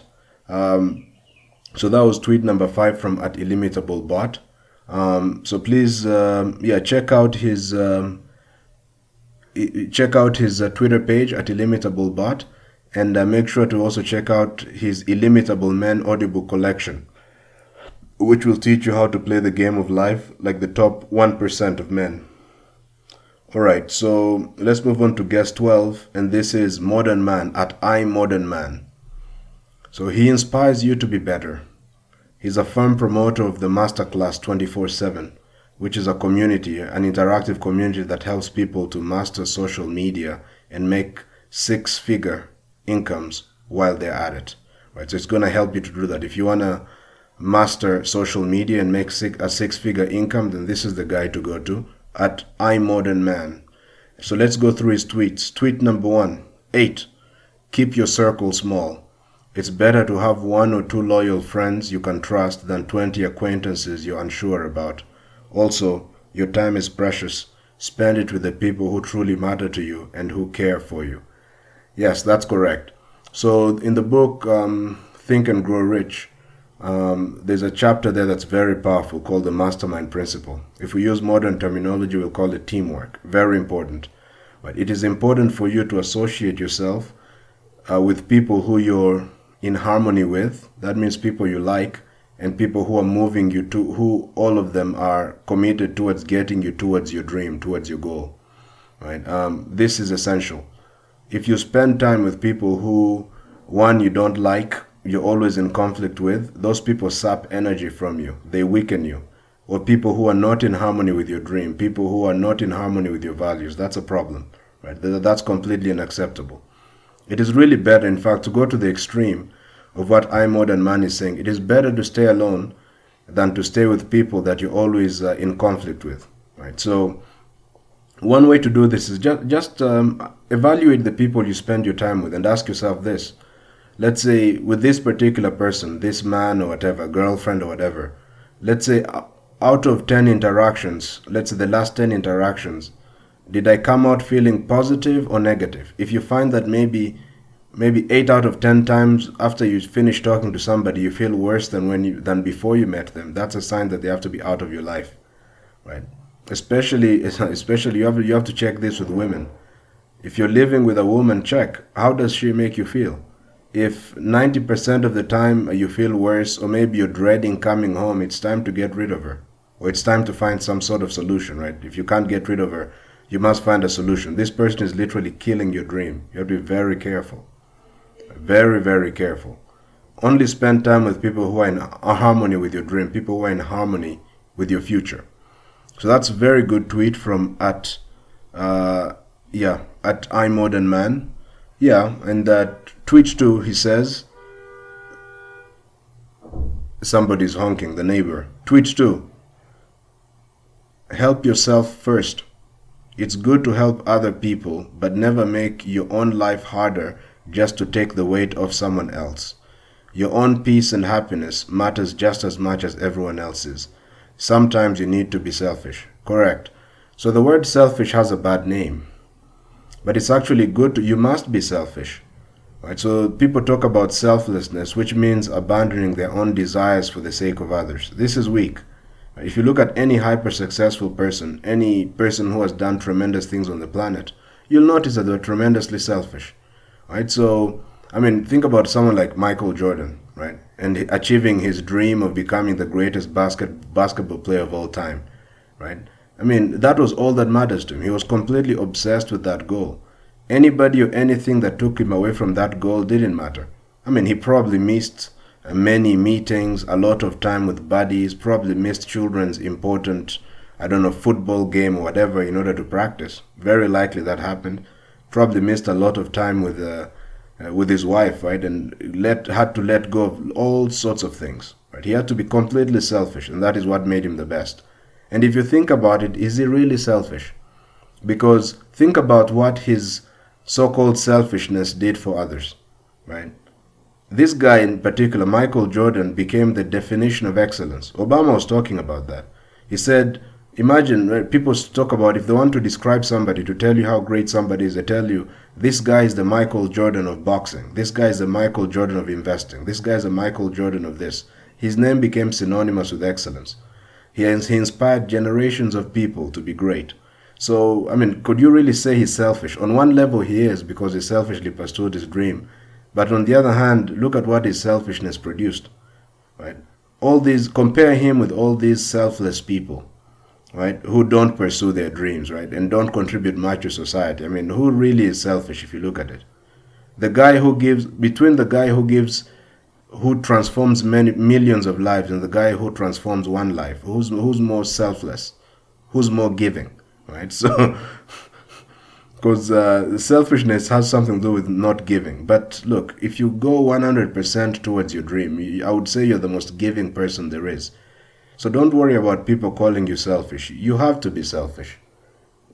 Look, if you look at the order of things, your dream should be number one. Everything else comes later.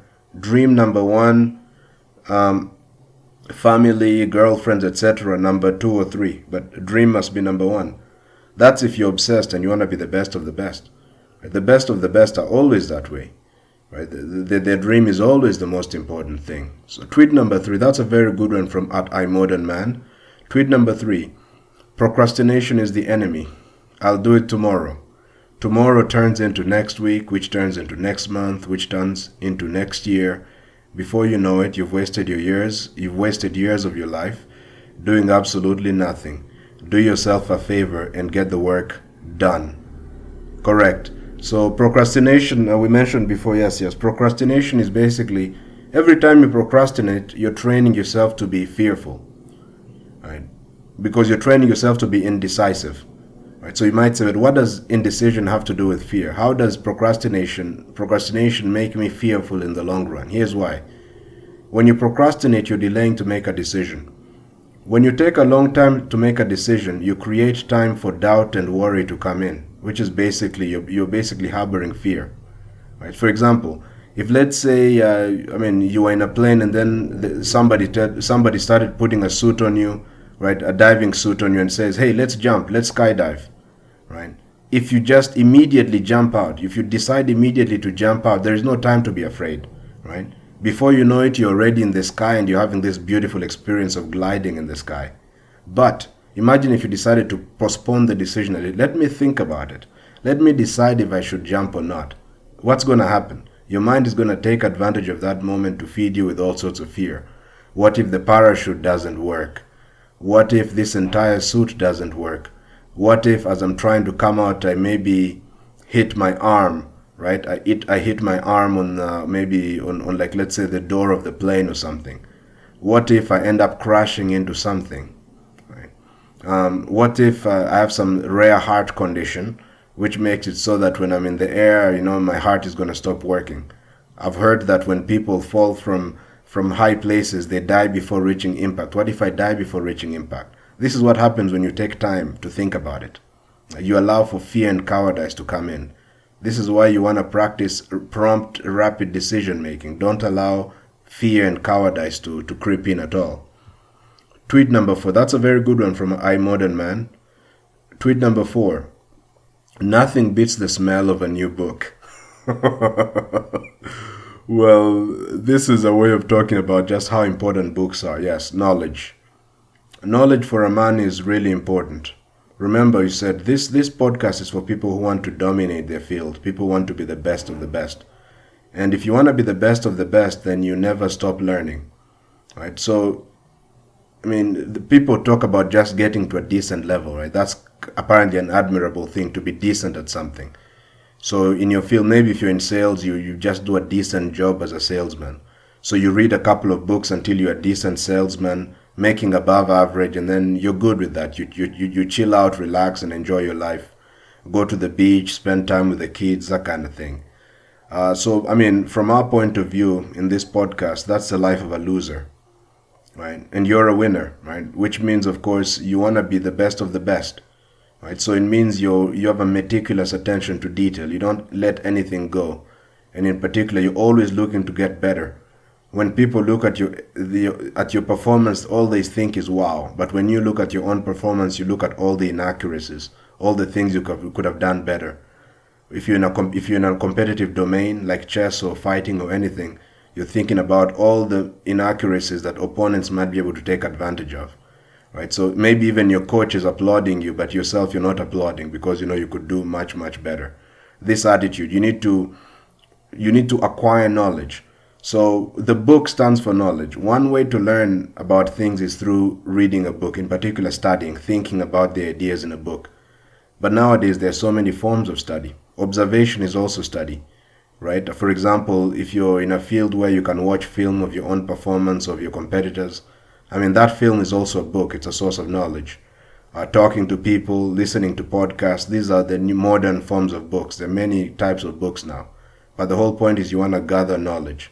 Nothing beats the smell of a new book. Nothing beats the smell of ideas, new ideas. You need those. You need to continue to grow. Because again, notice, life is constant change. If something is not growing, it's dying. There's no such thing as stagnation. Stagnation is death. And so long as you're alive, you're either improving or dying. If you're not acquiring knowledge, it means you're decaying. You're becoming less and less relevant in your field. Don't allow that to happen. That's a very good quote from iModernMan. Tweet number 5, he says, "A boy becomes a man when he stops letting his emotions control his actions." I think we've beaten this point to death. Correct. A successful man is never driven. A man is never driven by emotions. A child is driven by emotions. A boy is driven by emotions. We understand that, right? So when you came into life as a boy, not look at any boy. If he faces hard conditions, he cries like a girl. He cries. When he faces hard conditions, or when he gets upset, he loses control and makes bad decisions and so on. That's okay for a boy, but when you're a man, the standard is higher, right? It's particularly not acceptable for you to cry in front of problems. Women cry in front of problems, but you're not a woman, man. You're a man. So you can't be crying and breaking down when faced with difficulties. Your wife can break down and cry on your shoulder, but you're supposed to be stoic, tough. Right? Instead of breaking down in tears, you're thinking of the solution. You're thinking of how to turn this situation around. Think about it. If your wife is crying and your sister is crying and your mama is crying and you're crying also, who the heck is going to solve the problem? This is unacceptable. This is correct. So we finished our 5 tweets from @iModernMan. Please do check out his Masterclass 24/7 community, right, which will show you how to master social media and make 6-figure incomes while you're at it, right? So let's go to guest number 13, and this is The Art of Purpose. At Creation 24/7. Intro points for him. Let's see. He's a millionaire educator that is turning Twitter into his personal art gallery. He can show you how to go viral on social media. His website is masterclass247.com. Please do check that out. His Twitter handle is @Creation247. Right. Check it out for the correct spelling in the description. Tweet number 1 from @Creation247. The number 1 rule for all young men: forgive your parents. Yes, this is very important stuff. So the reason why you're a failure right now is because of your parents. 100%. It's your parents' fault. They really are responsible for. Yeah, I know. We talked about responsibility, so I'm just explaining a point here. Yes. The reason why you're so screwed up, why you have these bad habits, terrible work ethic, low self-esteem, is because of your parents. You inherited their self-esteem. And they inherited their self-esteem and mediocrity from your grandparents. And your grandparents' mediocrity came from your great-grandparents. So basically, you're the beneficiary of mediocrity going back by generations. Right? So, correct, you must forgive. We're going to get to the forgive your parents part. But yes, the more you start to understand how habits are formed, how conditioning is formed, you'll realize, right, when you're a kid in the first critical years of your life, the first 7 years, Your mind was wide open, and whatever was taught to you then became your personality. It became your self-image. So whatever your parents said about money, that became your self-image. However your parents behaved, that became how you behaved. Whatever your parents valued, that became what you valued. And then maybe as a teenager you rebel a bit, but once you get to your late 20s and 30s, you end up just like your parents. I mean, just pay attention to your dad, or, yeah, if you have a dad, pay attention to your dad or your mom or any adult you grew up with. And notice how many idiosyncrasies you have in common. Maybe you breathe the same way, maybe you talk the same way, maybe you have the same facial expressions, maybe you have the same laugh. Now, those superficial things are not all that you inherited from them. You didn't just inherit genetics from them. You inherited their entire mindset. And we said your mindset predicts 100% what your life will be. Right? So if you inherited a mediocre mindset from your parents, then of course you're also going to have mediocre results. So when you start to learn about this, even when I learned about this, I became very upset, right? At the environment I grew up in, at parents and so on. So when you start to learn about the subconscious mind, this is natural. You're going to become upset, angry, maybe angry at your dad, angry at your mother, your parents, or whoever the heck raised you. So notice that, of course, it is true that they created your mediocre life, but now you're an adult. Now, they're rich as an age. I think J.K. Rowling might have said this, right? They're rich as an age. Basically blaming your parents for your life's outcomes has an expiry date. Right? They're rich as a time when once you become a man where it's true your parents fucked you up, but you can't continue blaming them. Right? It's better to find a way to, I don't know if you'll arrive at forgiveness, but at least you gotta stop blaming them, understand that that's how they are. And then you gotta figure out solutions. You have to figure out all the nonsense they programmed into you and then unprogram it, remove it. That's part of what this podcast is about, right? It helps you to remove all the mediocrity that was programmed into you. Yeah. So, yeah, for example, like let's say if you got any one of my audios here, let's say my episodes. Let's say you got one episode of mine and you listen to it every single day for a year, right? You'll have succeeded in removing a lot of the mediocrity that was taught to you, right? But you'd have to repeat it over and over again for such a thing to happen. Tweet number 2 from @creation247. It says, your job in life should be to leave the world a better place than you found it. You won't do this by watching Netflix all day, trust me. @creation247 has a vendetta against Netflix. Not really, but yeah. Netflix is just an image. Yeah. You can't. I'm not saying don't have fun, don't watch movies, right? Recreation, relaxation are also very important, right? They're part of the process. So what I say is work hard, play hard. When it's time to work really hard, and then when it's time to rest. But what he's talking about here is somebody who's always resting and doesn't work. So the guy's on Netflix all day, just watching movies or wasting his life away. He doesn't know what his purpose is. He has no life plan. He's just on Netflix. Correct. So look, the conveniences you enjoy now are because of certain men in the past. These men did not quit. These men forwent Netflix. They forwent the radio. They forwent entertainment in order to provide you with the conveniences you enjoy. The computer that you're using, the mobile phone that you're using. Right? These were people who are working around the clock, sacrificing everything. These men sacrificed everything to get you to where you are now. The plane that you fly in, the roads that you drive on, the food that you eat. Men have made tremendous sacrifices to bring all these things to you. They found a world that was incomplete with many problems. They dedicated their lives and solved some of those problems. As a result, they left the world better for you than the way they found it. It is now your job as a man. You have a duty to leave the world better for the next generation of human beings than the way you found it.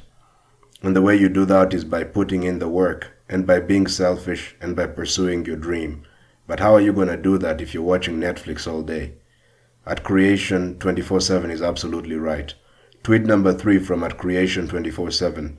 You become 10 times more powerful when you find a small circle of friends that are comfortable talking about strategy, investing, and business. So, correct. I would say, in fact, that the small circle of friends is just a powerful thing, so long as all of you are in harmony, you like each other, and you're all moving in the same direction. That is very powerful. I mean, association with the right people can accelerate your growth maybe 10 times or more. Right? So if you try to do things alone, you proceed much slower.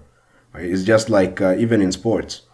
Let's say, I mean, I noticed this, for example, in chess, right? I'd tried to learn chess on my own in the past, and the growth was not so rapid. But when I got a coach, I learned in one lesson maybe what before would have taken me a month to figure out on my own. That's the power of a coach, right? And of course, that's also the power of books, by the way, right? A book can also become your friend. If you get a book by a really smart person, Winston Churchill, anybody who's done something great in life, if you get that book and you study it deeply, it's like kind of associating with the prime minister. Right. So the alarm just went off. Yeah, it's like associating with the prime minister. What do you think is going to happen to you if you associate with prime ministers and presidents and great people all the time? What do you think you're going to become? You're going to become great as well. It's inevitable. Right? You are the average of the 5 people you spend the most time with. If you spend your time with people who are discussing strategy, investing, and business, then you're going to become an expert in those areas. If you invest your time listening to the right people, you're going to become great as well. So tweet 3 from @creation247. That's absolutely right. All right. So let's see. So at creation247 has also given us another tweet. Tweet 4. The real flex isn't buying a Rolex, it's buying time. So this expression, the real flex, is actually new to me. But I guess it's saying it's not really a big deal. Like buying a big deal is not, buying a Rolex is not really like the greatest of deals, right? But if you can buy time, that's really amazing. I think that's the sense of the tweet here. Well, it is correct. Why is time more valuable than a Rolex? Of course. Is time more valuable than money? Of course. Why? You can get more time. You can get more Rolexes. Sorry, you can get more Rolexes. You can get more money, but you can never get more time. Right? So there's only a fixed amount of time, and no matter what you try, whether you're Bill Gates or whether you're the brokest guy on the street, we all got 24 hours. And none of us can get more time no matter how hard we try, right? This kind of the limits imposed on us by nature. But of course, there are things you could do to gain time, of course, right? So it's amazing if you can gain time, buy time, right? And so how do you buy time, right? So for example, in business, there's a principle of delegating. So for example, let's say at my house where I live right now, I have a maid. Right, the maid cooks my meals, cleans the house. She takes care of a lot of the details in my life so that I can focus all my time on work. So in a sense, I'm buying time, right? So, I mean, we pay her some money, and she does certain work which frees up like many hours for us in a day, right? That we don't have to spend. That say I don't have to spend working on those details at all. Because we've got her to spend her time doing things that we don't want to do, and as a result, we now have more time to ourselves, right? I got more time to myself. So this is the same thing with business, isn't it? So in other businesses as well. So if you could pay somebody to do a lot of the tasks in your business. Maybe there's a task, like let's say if you're running a podcast, one of the tasks you might hate is editing episodes. Well, if you hire somebody to edit episodes for you, maybe you've saved yourself 4 or 5 hours of work. Let's say maybe 2 or 3 hours a day, I don't know, depending on how much you edit. So you've just bought yourself more time. And then of course it's very powerful to do this, right? If you can get people to perform a lot of tasks, you can buy yourself more time. There's also a principle, I think, called multiplying time, which is basically you can get yourself to make progress that is equivalent to several hours. So maybe you can make 1 week's worth of progress in a day if you can hire people to do work for you, right? So maybe let's say, right, let's say normally it would take you, let's say you have to work 10 hours a day, right? You have to work 10 hours a day. But if you hired, I want to make it simple here. Let's make the math simple. Right, let's say you work 10 hours a day, right? So in a week you work 70 hours. So you've just made, in a week you work 70 hours. So 70 hours represents a week's progress to you. But imagine if you hired, let's say, I don't know, 7 more people, right? 7 more people, and all of them worked 10 hours a day for you, right? At the same time. So today you work 10 hours, and the rest of your team, the remaining 7 people, also work 10 hours. Then you've made more than, you've now worked 80 hours. You've basically worked 80 hours in a day, right? So you've made more than 1 week's amount of progress in a day. So you can also multiply time. And in a sense, you're also buying time. If you do this, then you could maybe spend the rest of if you do this week's work today, then the rest of the week you could spend it doing something else that matters to you, right? So this is really important. If you can buy time, that's very powerful, and it's worth the money too. It's worth spending the money to buy time, right? I think I was listening to this guy. What's his name? John Clark Maxwell, right? The great leadership, the teacher in leadership. He's written, I don't know, 70 or more books on leadership, and was talking about how, right, he's not going to mow the lawn at his house. He's going to pay somebody to mow the lawn, right? He's going to pay people to do all sorts of things. That way he has all the time in the world to do what matters to him, which is studying leadership, teaching leadership. So that's right. If you're going to achieve your dream, then of course you need to focus the maximum amount of your time on your work and delegate all sorts of other details to other people, even if it costs you money. Because in the long run, when you achieve your dream, you'll have more money and you'll be able to do more. And so think of it as an investment. You invest a few dollars and hire somebody to clean your house, cook your meals or whatever. And that little investment enables you to earn millions in the future and so on. That's one way to think about it. All right. That's a nice tweet from @creation 24/7. Tweet number 5 from @creation 24/7. The biggest reason people fail is because they are too scared to actually succeed. Correct. So it might be a little strange to you at first, right? At first, because you might think to yourself, well, there are many reasons. I mean, if I ask you why has your life been a failure until now? Why have you screwed up so badly? Why aren't you where you want to be? You'll give me many reasons. It might not even occur to you to mention that you're just afraid of success. The fear of success is absolutely important. Fear is always related to the unknown. Right? We're always afraid of the unknown. What is fear? Fear is to look into the future and imagine a negative outcome. Right? So if I see a lion and I imagine my future with this lion, where I'm basically, my bowels are inside of its belly, and my bones are scattered all over the place. If I imagine such a future, of course I'm going to be scared of the lion. But if I'm somebody who, let's say, I have a deep relationship with this particular lion, I've raised it since it was a cub, we've spent a lot of time together, then when I see the lion, I just imagine good times. And obviously there's no fear. So it's your imagination that creates fear. Now, think about it. If you're middle class or broke, and you've been that way all your life, then all you know is being middle class and broke. You actually don't understand riches. You've watched a few movies on riches. You've seen a few documentaries of the life of the rich and famous, but you have no idea what it's like to be rich. You have no idea what it's like to succeed. You don't know what it's like to own a private jet. You don't know what it's like to live in a castle. You don't know what it's like to be waited upon 24/7 by people. You don't know what it's like to have 10 cars. That's an unknown to you. Right? And typically for most people, when you imagine the unknown, when you look into the future and see the unknown, you imagine all the negative things that could happen. So if you imagine, so that's why, right? Let's say you try to think about your dream a little bit. Maybe you're doing a job you hate, and then you imagine your future. You see yourself maybe as a great scientist. Or maybe you think about your future and you see yourself running the entire country.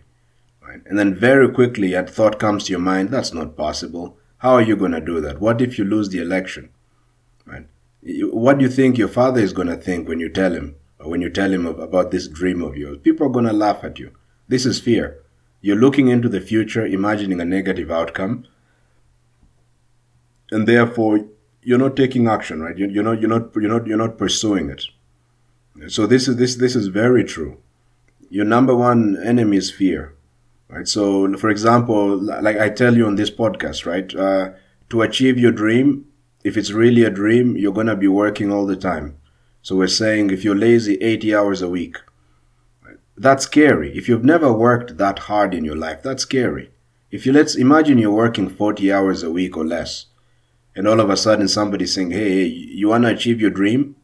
You want to be the greatest? You want to be the world's first trillionaire? Well, right, then you're going to have to work 80 to 100 hours a week. You say, what?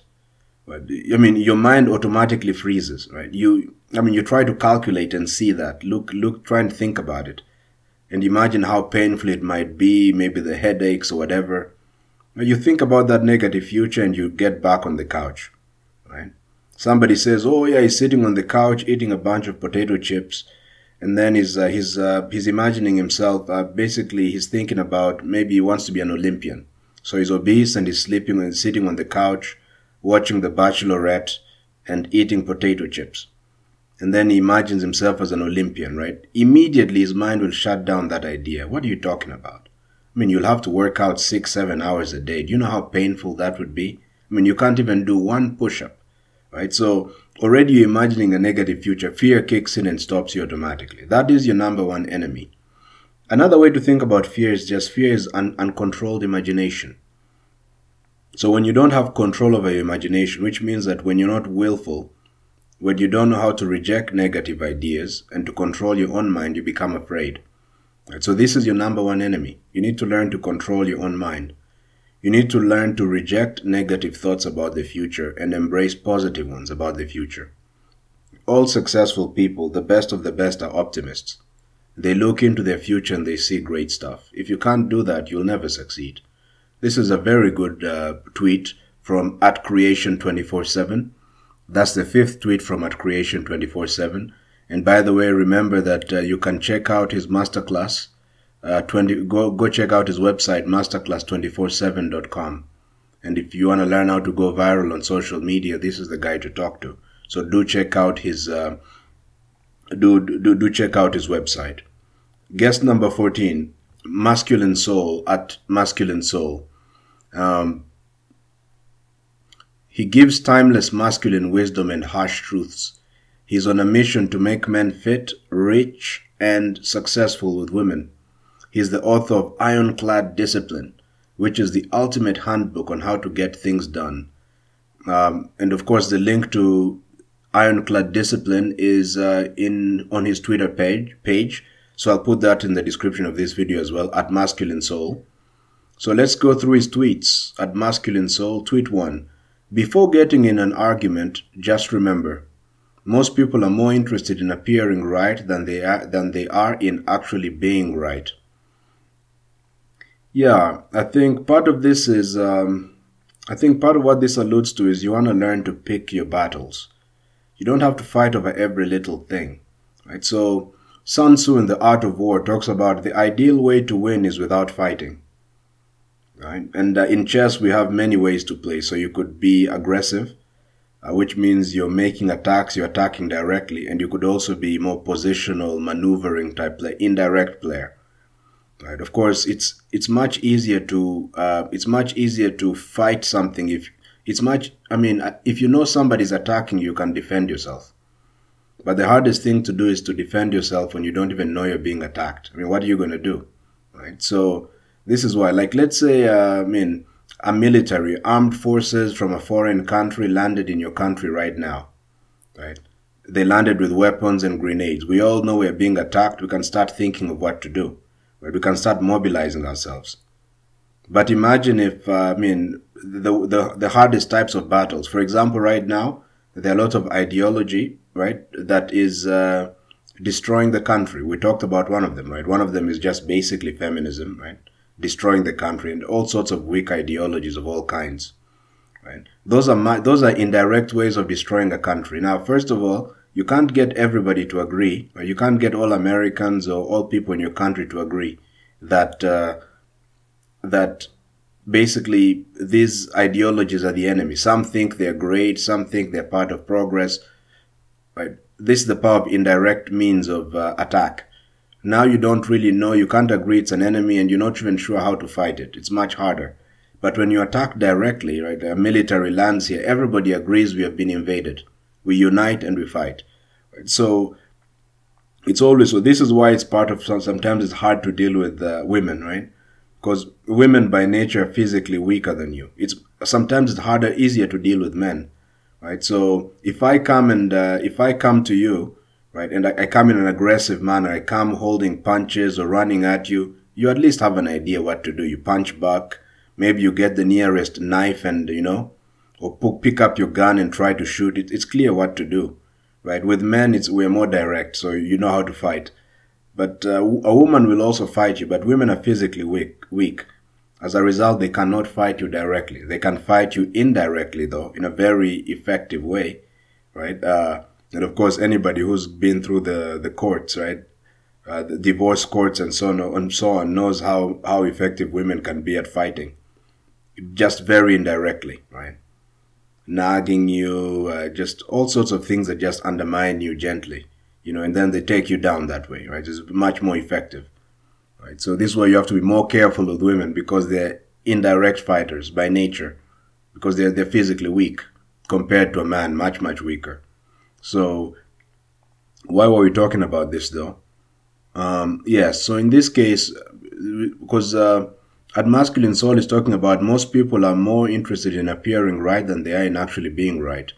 So think about this before getting into an argument. Yes, so you can get somebody to do what you want without having to argue with them, right? So, I mean, if you want somebody to do something, right? I mean, you can argue with them, but notice they're going to stick by their position, or you can get them to do what you want by making them feel right.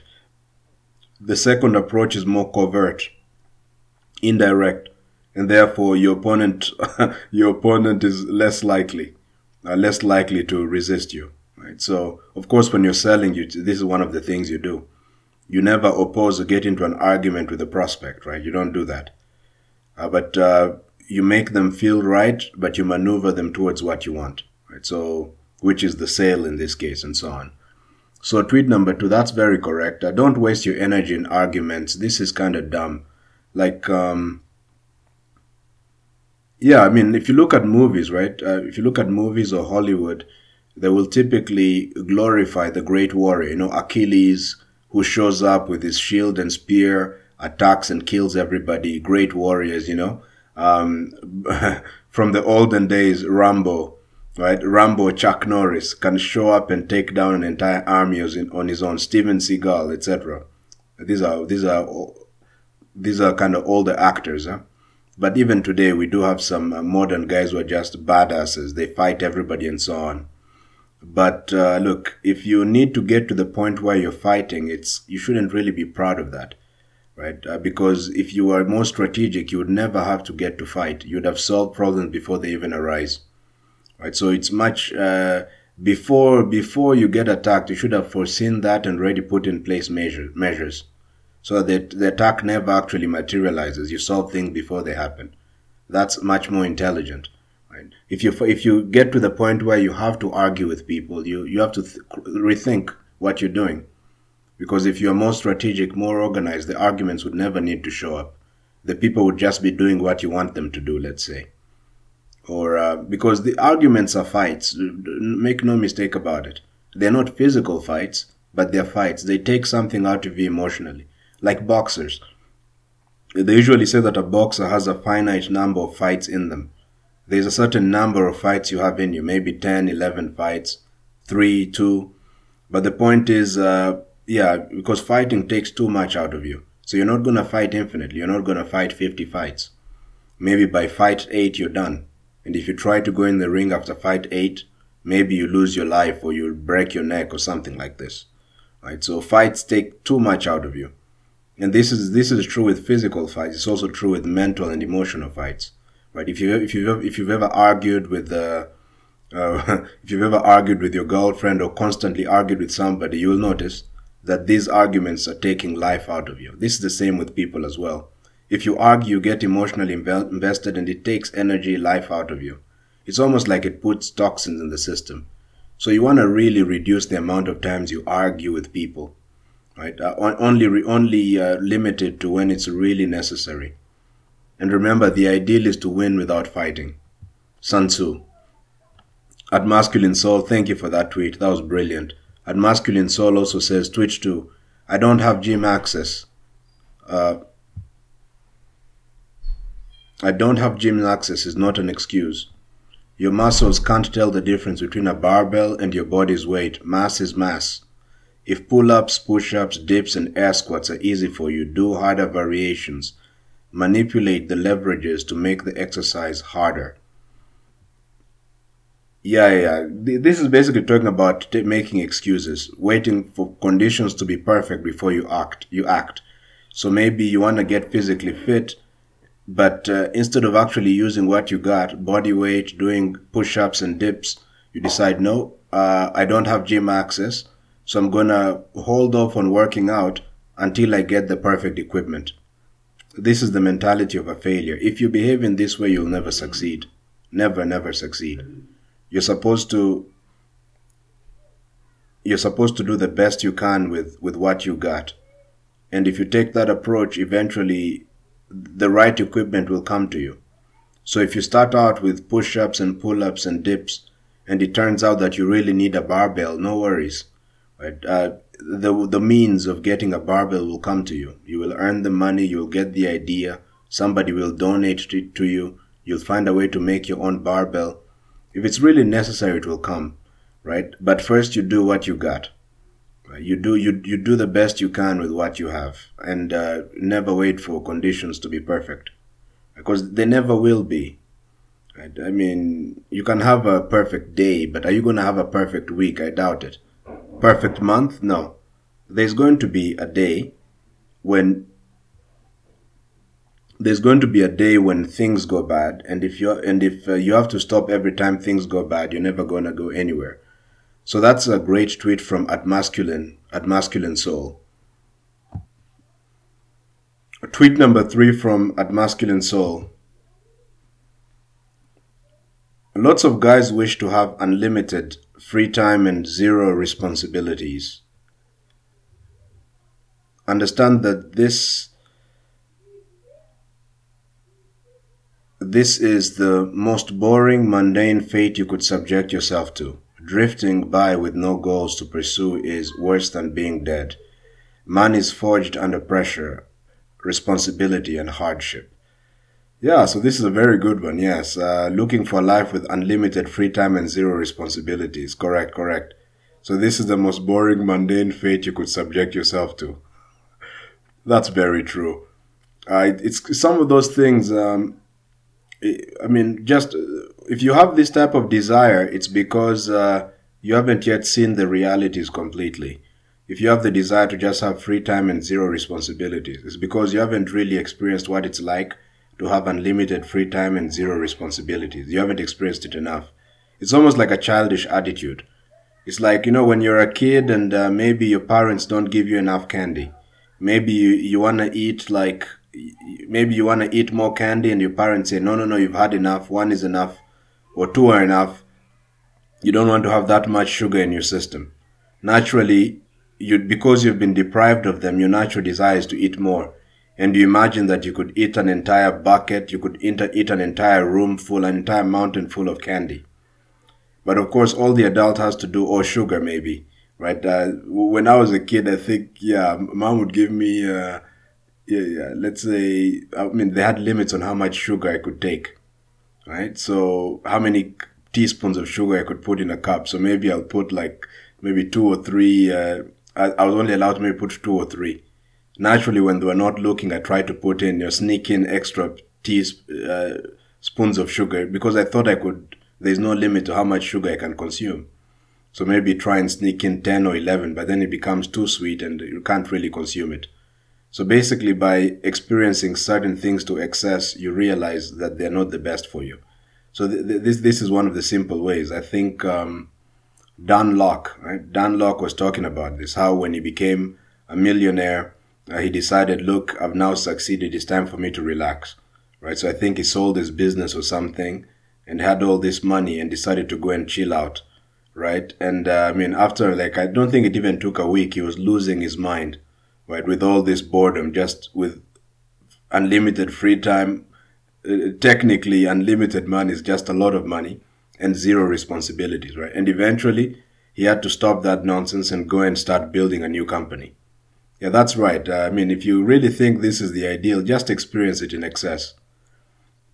And you realize you can't do it. Just have unlimited free time, zero responsibilities, and you start feeling bad. You've probably had a bit of this as well.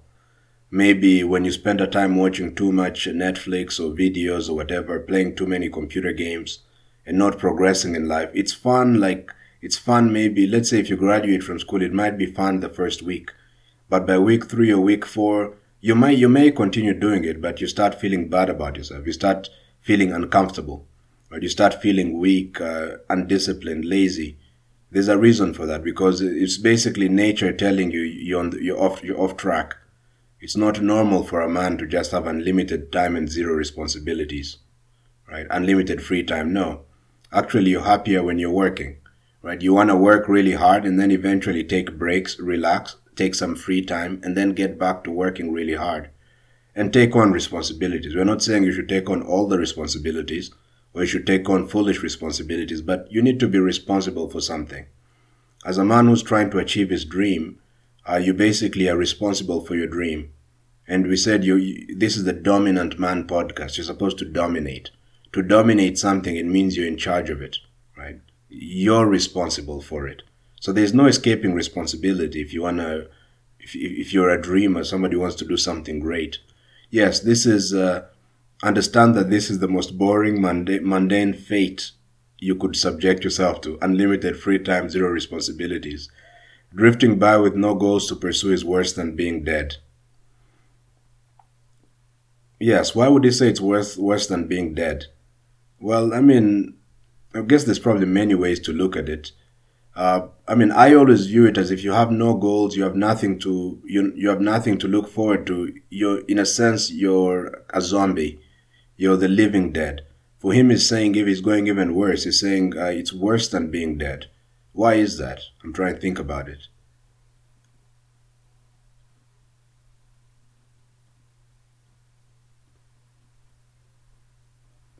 One way to think about it is, I guess, this way.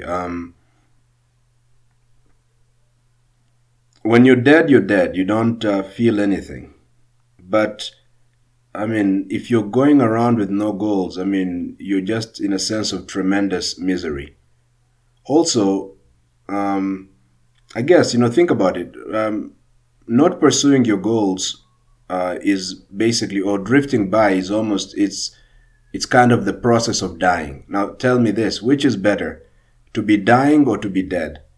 Death is final, but the process of dying is more painful, right? It's more painful. You realize you're losing life. You're scared about what's going to happen. Your relatives are around you and so on, worried about you. The dying process is not fun, but being dead, I guess, there's nothing there, I guess. It's all right. It's over now. It's done, right? So when you're drifting around with no goals, you're definitely dying because you're not progressing. And if you're not progressing, you're dying. So you're in the process of dying, which is worse than being dead. One way to look at it. But of course, I need to think more about this. And At Masculine Soul might have perhaps a better explanation. By the way, if you do, please tell me. Please tell me what you mean. I want to hear your perspective on this at Masculine Soul. Why is drifting with no goals to pursue worse than being dead from your own point of view? Yes, a man is forged under pressure, responsibility, and hardship. That's true. Tweet number 4 from At Masculine Soul. If you as a man are not willing to make sacrifices for your future and your loved ones, you don't understand masculinity. Yeah, I think that is the essence of masculinity. Masculinity is about sacrifice, Masculinity is about doing that which is hard. To do that which is hard requires sacrifice. In fact, if you're trying to go after a dream, if you're trying to become the best of the best at what you do, if you're trying to dominate your field, then obviously you have to be completely obsessed. You have to give all of yourself. Every single ounce of yourself, you gotta give it to the dream. So of course that's a tremendous sacrifice. Because in essence, what you're doing is you're sacrificing your life. Right? The goal in life is not to find something to live for. Your goal in life is to find something to die for.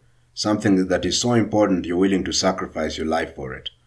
In listening to this podcast, you have died for this podcast episode. Right? You have basically traded your life for this podcast episode. So it better be important. Otherwise, if it's not, you turn it off now. You don't want to waste your life, sacrifice your life for something that's meaningless to you. Right? And that's the case indeed.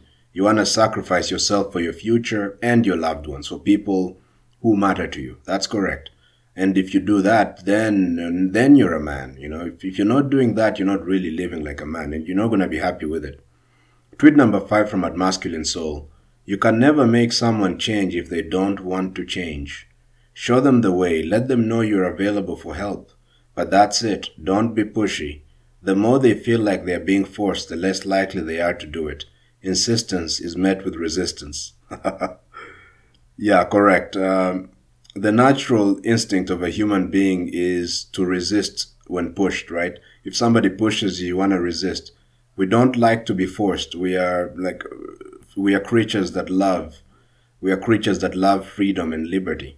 Any attempt to push us in any particular direction is met by resistance. If somebody feels like you're trying to push them into something, even if it's good for them, they're naturally going to resist it. That's correct. I've experienced this. So, yeah, and why are some people ready to change and others not? It's really a mystery to me. I'm not completely sure why. Why do some people want to change? Why are some people ready to transform and pursue their dream, while most are not? We don't know. And people become ready at different ages. Some people are ready to pursue their dream at age 5. Others, age 10. They become serious at age 10. Others will become serious as teenagers. Others will become serious in their 20s. Others, certainly the light bulb turns on at 40. Others in their 70s, and others not in this lifetime. What is it that makes people want to change? I really don't know, not sure. And so basically, and you cannot move somebody who's unwilling. Right? If they're not willing to change, you're not going to really make them change. It's a personal decision. So that's exactly right. Don't be pushy. Just let them. If just understand that they may or may never be ready, and you have to be okay with that. Right? That's what they become is not really in your control. Maybe if they were in like ages 0 to 7, then you can have a lot of influence on what they become by setting the right example, by teaching them the right values. But even then, you can't be sure. Giving birth to a kid is like a strange thing because you do not know what you're giving birth to. You have no idea what you're giving birth to, who you're giving birth to. You have no idea what they're going to become. You can do your best, but it's really in their hands what they become. Right? So this desire to control people, this attitude is not the best. It's not the best. Let people develop at their own pace. If they're ready to change, then great. And sometimes they might be ready to do things, but just not with you, which is fine. People need different kinds of teachers. Right? So that's the 5th tweet from @masculine_soul. Thank you very much @masculine_soul. Be sure to check out his book, Ironclad Discipline, the unlimited handbook on how to get things done. Right? Check that out on his Twitter page, and I'm going to link that in the description. Guest number 15, our final guest for today, the Masculine Sage, @masculine_sage. That's his Twitter handle. He makes men masculine, stronger, and assertive. He makes women feminine and virtuous. We're lucky that is lacking in many ways, correct? That used to be a theme in the past, virtuous women, but now nobody talks about that stuff. We talk about strong and independent women now, who don't need a man and so on. So yes, we need that. He's a YouTuber whose channel is called The Masculine Sage. So @masculine_sage, tweet 1. if you are not superior to your wife in every term by a huge margin, the polarity in your relationship will suffer. Correct. Uh, Women always are looking for a superior in a man. Right? They always why are they looking for a superior? Look at it biologically. Women are programmed as child bearers. They are supposed to. Their primary aim is to find somebody who's going to protect and pay for their offsprings. Right? So who's most likely to do that? It's going to be somebody who's of a higher status than her. If you're of the same status as her or less, she doesn't really need you then, does she? If she has more money than you, she doesn't really need you, because even if you are not there, she could still take care of her offspring, you see. If she's physically stronger than you, then, I mean, why does she need you, right? She can protect herself. So she's always going to look for a man who is stronger, has more money, is of a higher status, a higher level than she is, because such a man is going to protect her. He can do what she can't do. He can protect her offspring better. This is the biological drive for it. This is why women are never happy, really, with a man who makes less than them or exactly the way they do. I mean, they may settle for it, but they would prefer if you made more money than they did. They would definitely prefer if you're physically stronger. They'll feel very unsafe and uncomfortable if you're physically weaker than them, and so on. So that's correct. You have to be superior to your wife in every term by a huge margin. Yeah.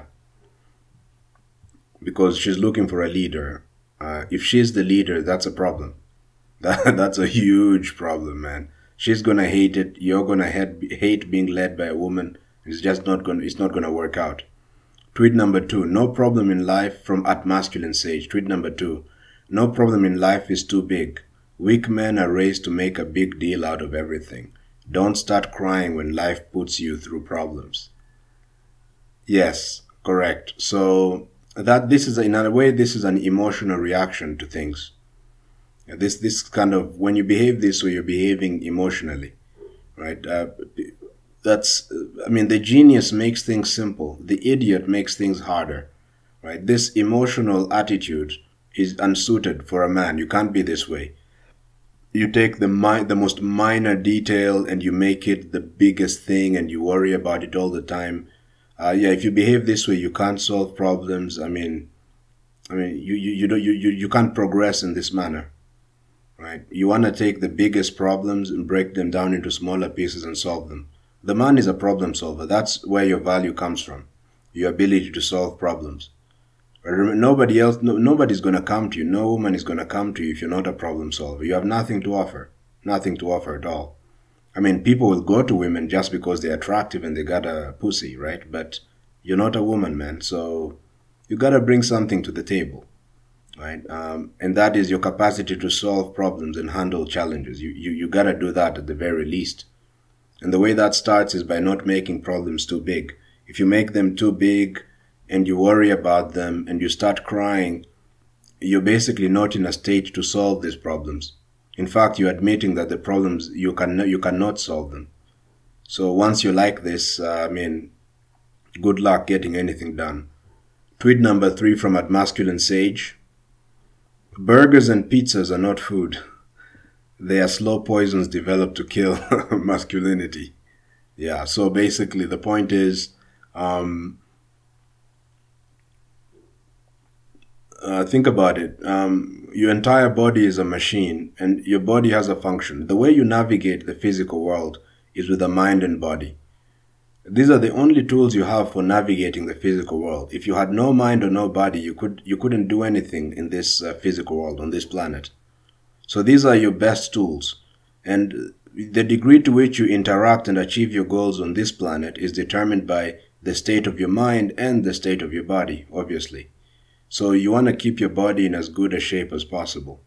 So you want to be careful what you feed it, right? So, of course, if you feed it too badly and you don't take care of it at all, and the body becomes sick, your ability to pursue your dreams becomes limited. So you want to take care of your mind and body. These are the only tools you've got to navigate this world. And you're going to need them if you're going to achieve your dream. Tweet number 4 from @masculine_sage. Do not marry any woman who doesn't align with your purpose. She should believe in your purpose and your values. Correct. If you don't do this, you're just inviting trouble. Yeah, you need to be with people, a woman and anybody else. They must be aligned with your values. Otherwise, avoid them like the plague, please. Otherwise, they'll kill your dream, man. Be careful. Tweet number 5 from at masculine sage. In lack of a strong father, the kids struggle to become masculine/feminine. They are at the mercy of destiny to find good mentors in life. If they don't, they stay confused about their gender all their lives. All their life. Yes, yes. Correct. So we have an issue, right, with the absence of fathers. And basically, the Western world, the way it behaves, the attitude is that men are not necessary, that having a father is optional because being a single mother is cool and women can do it all. They're strong and independent. They can raise kids on their own. But of course, as you know, man, when kids don't have a father in the house, I mean, typically, imagine a typical single mother household. What do you think the mother is telling the kids about their father? Right? It's going to be negative stuff, right? Usually. And the father is not there to defend himself, and the kids probably can't see the dad, so they can't hear his point of view. So the mom is going to demonize the kid, they demonize the husband, or whatever. The woman is going to demonize the man, right? The father of the kids in front of the kids. Call him an asshole, call him whatever. So if the kids are girls, then they're going to have a negative perspective of their dad and negative perspective of men. And if they're boys, of course, well, they have no idea what it's like to be a man, right? And worst of all, they're going to look for a woman who's like their mother. And of course, they're going to look for, again, because since she has to take care of the kids on her own, she's going to have maybe more masculine traits, perhaps. Or she has to have something wrong with her because she can't maintain a relationship.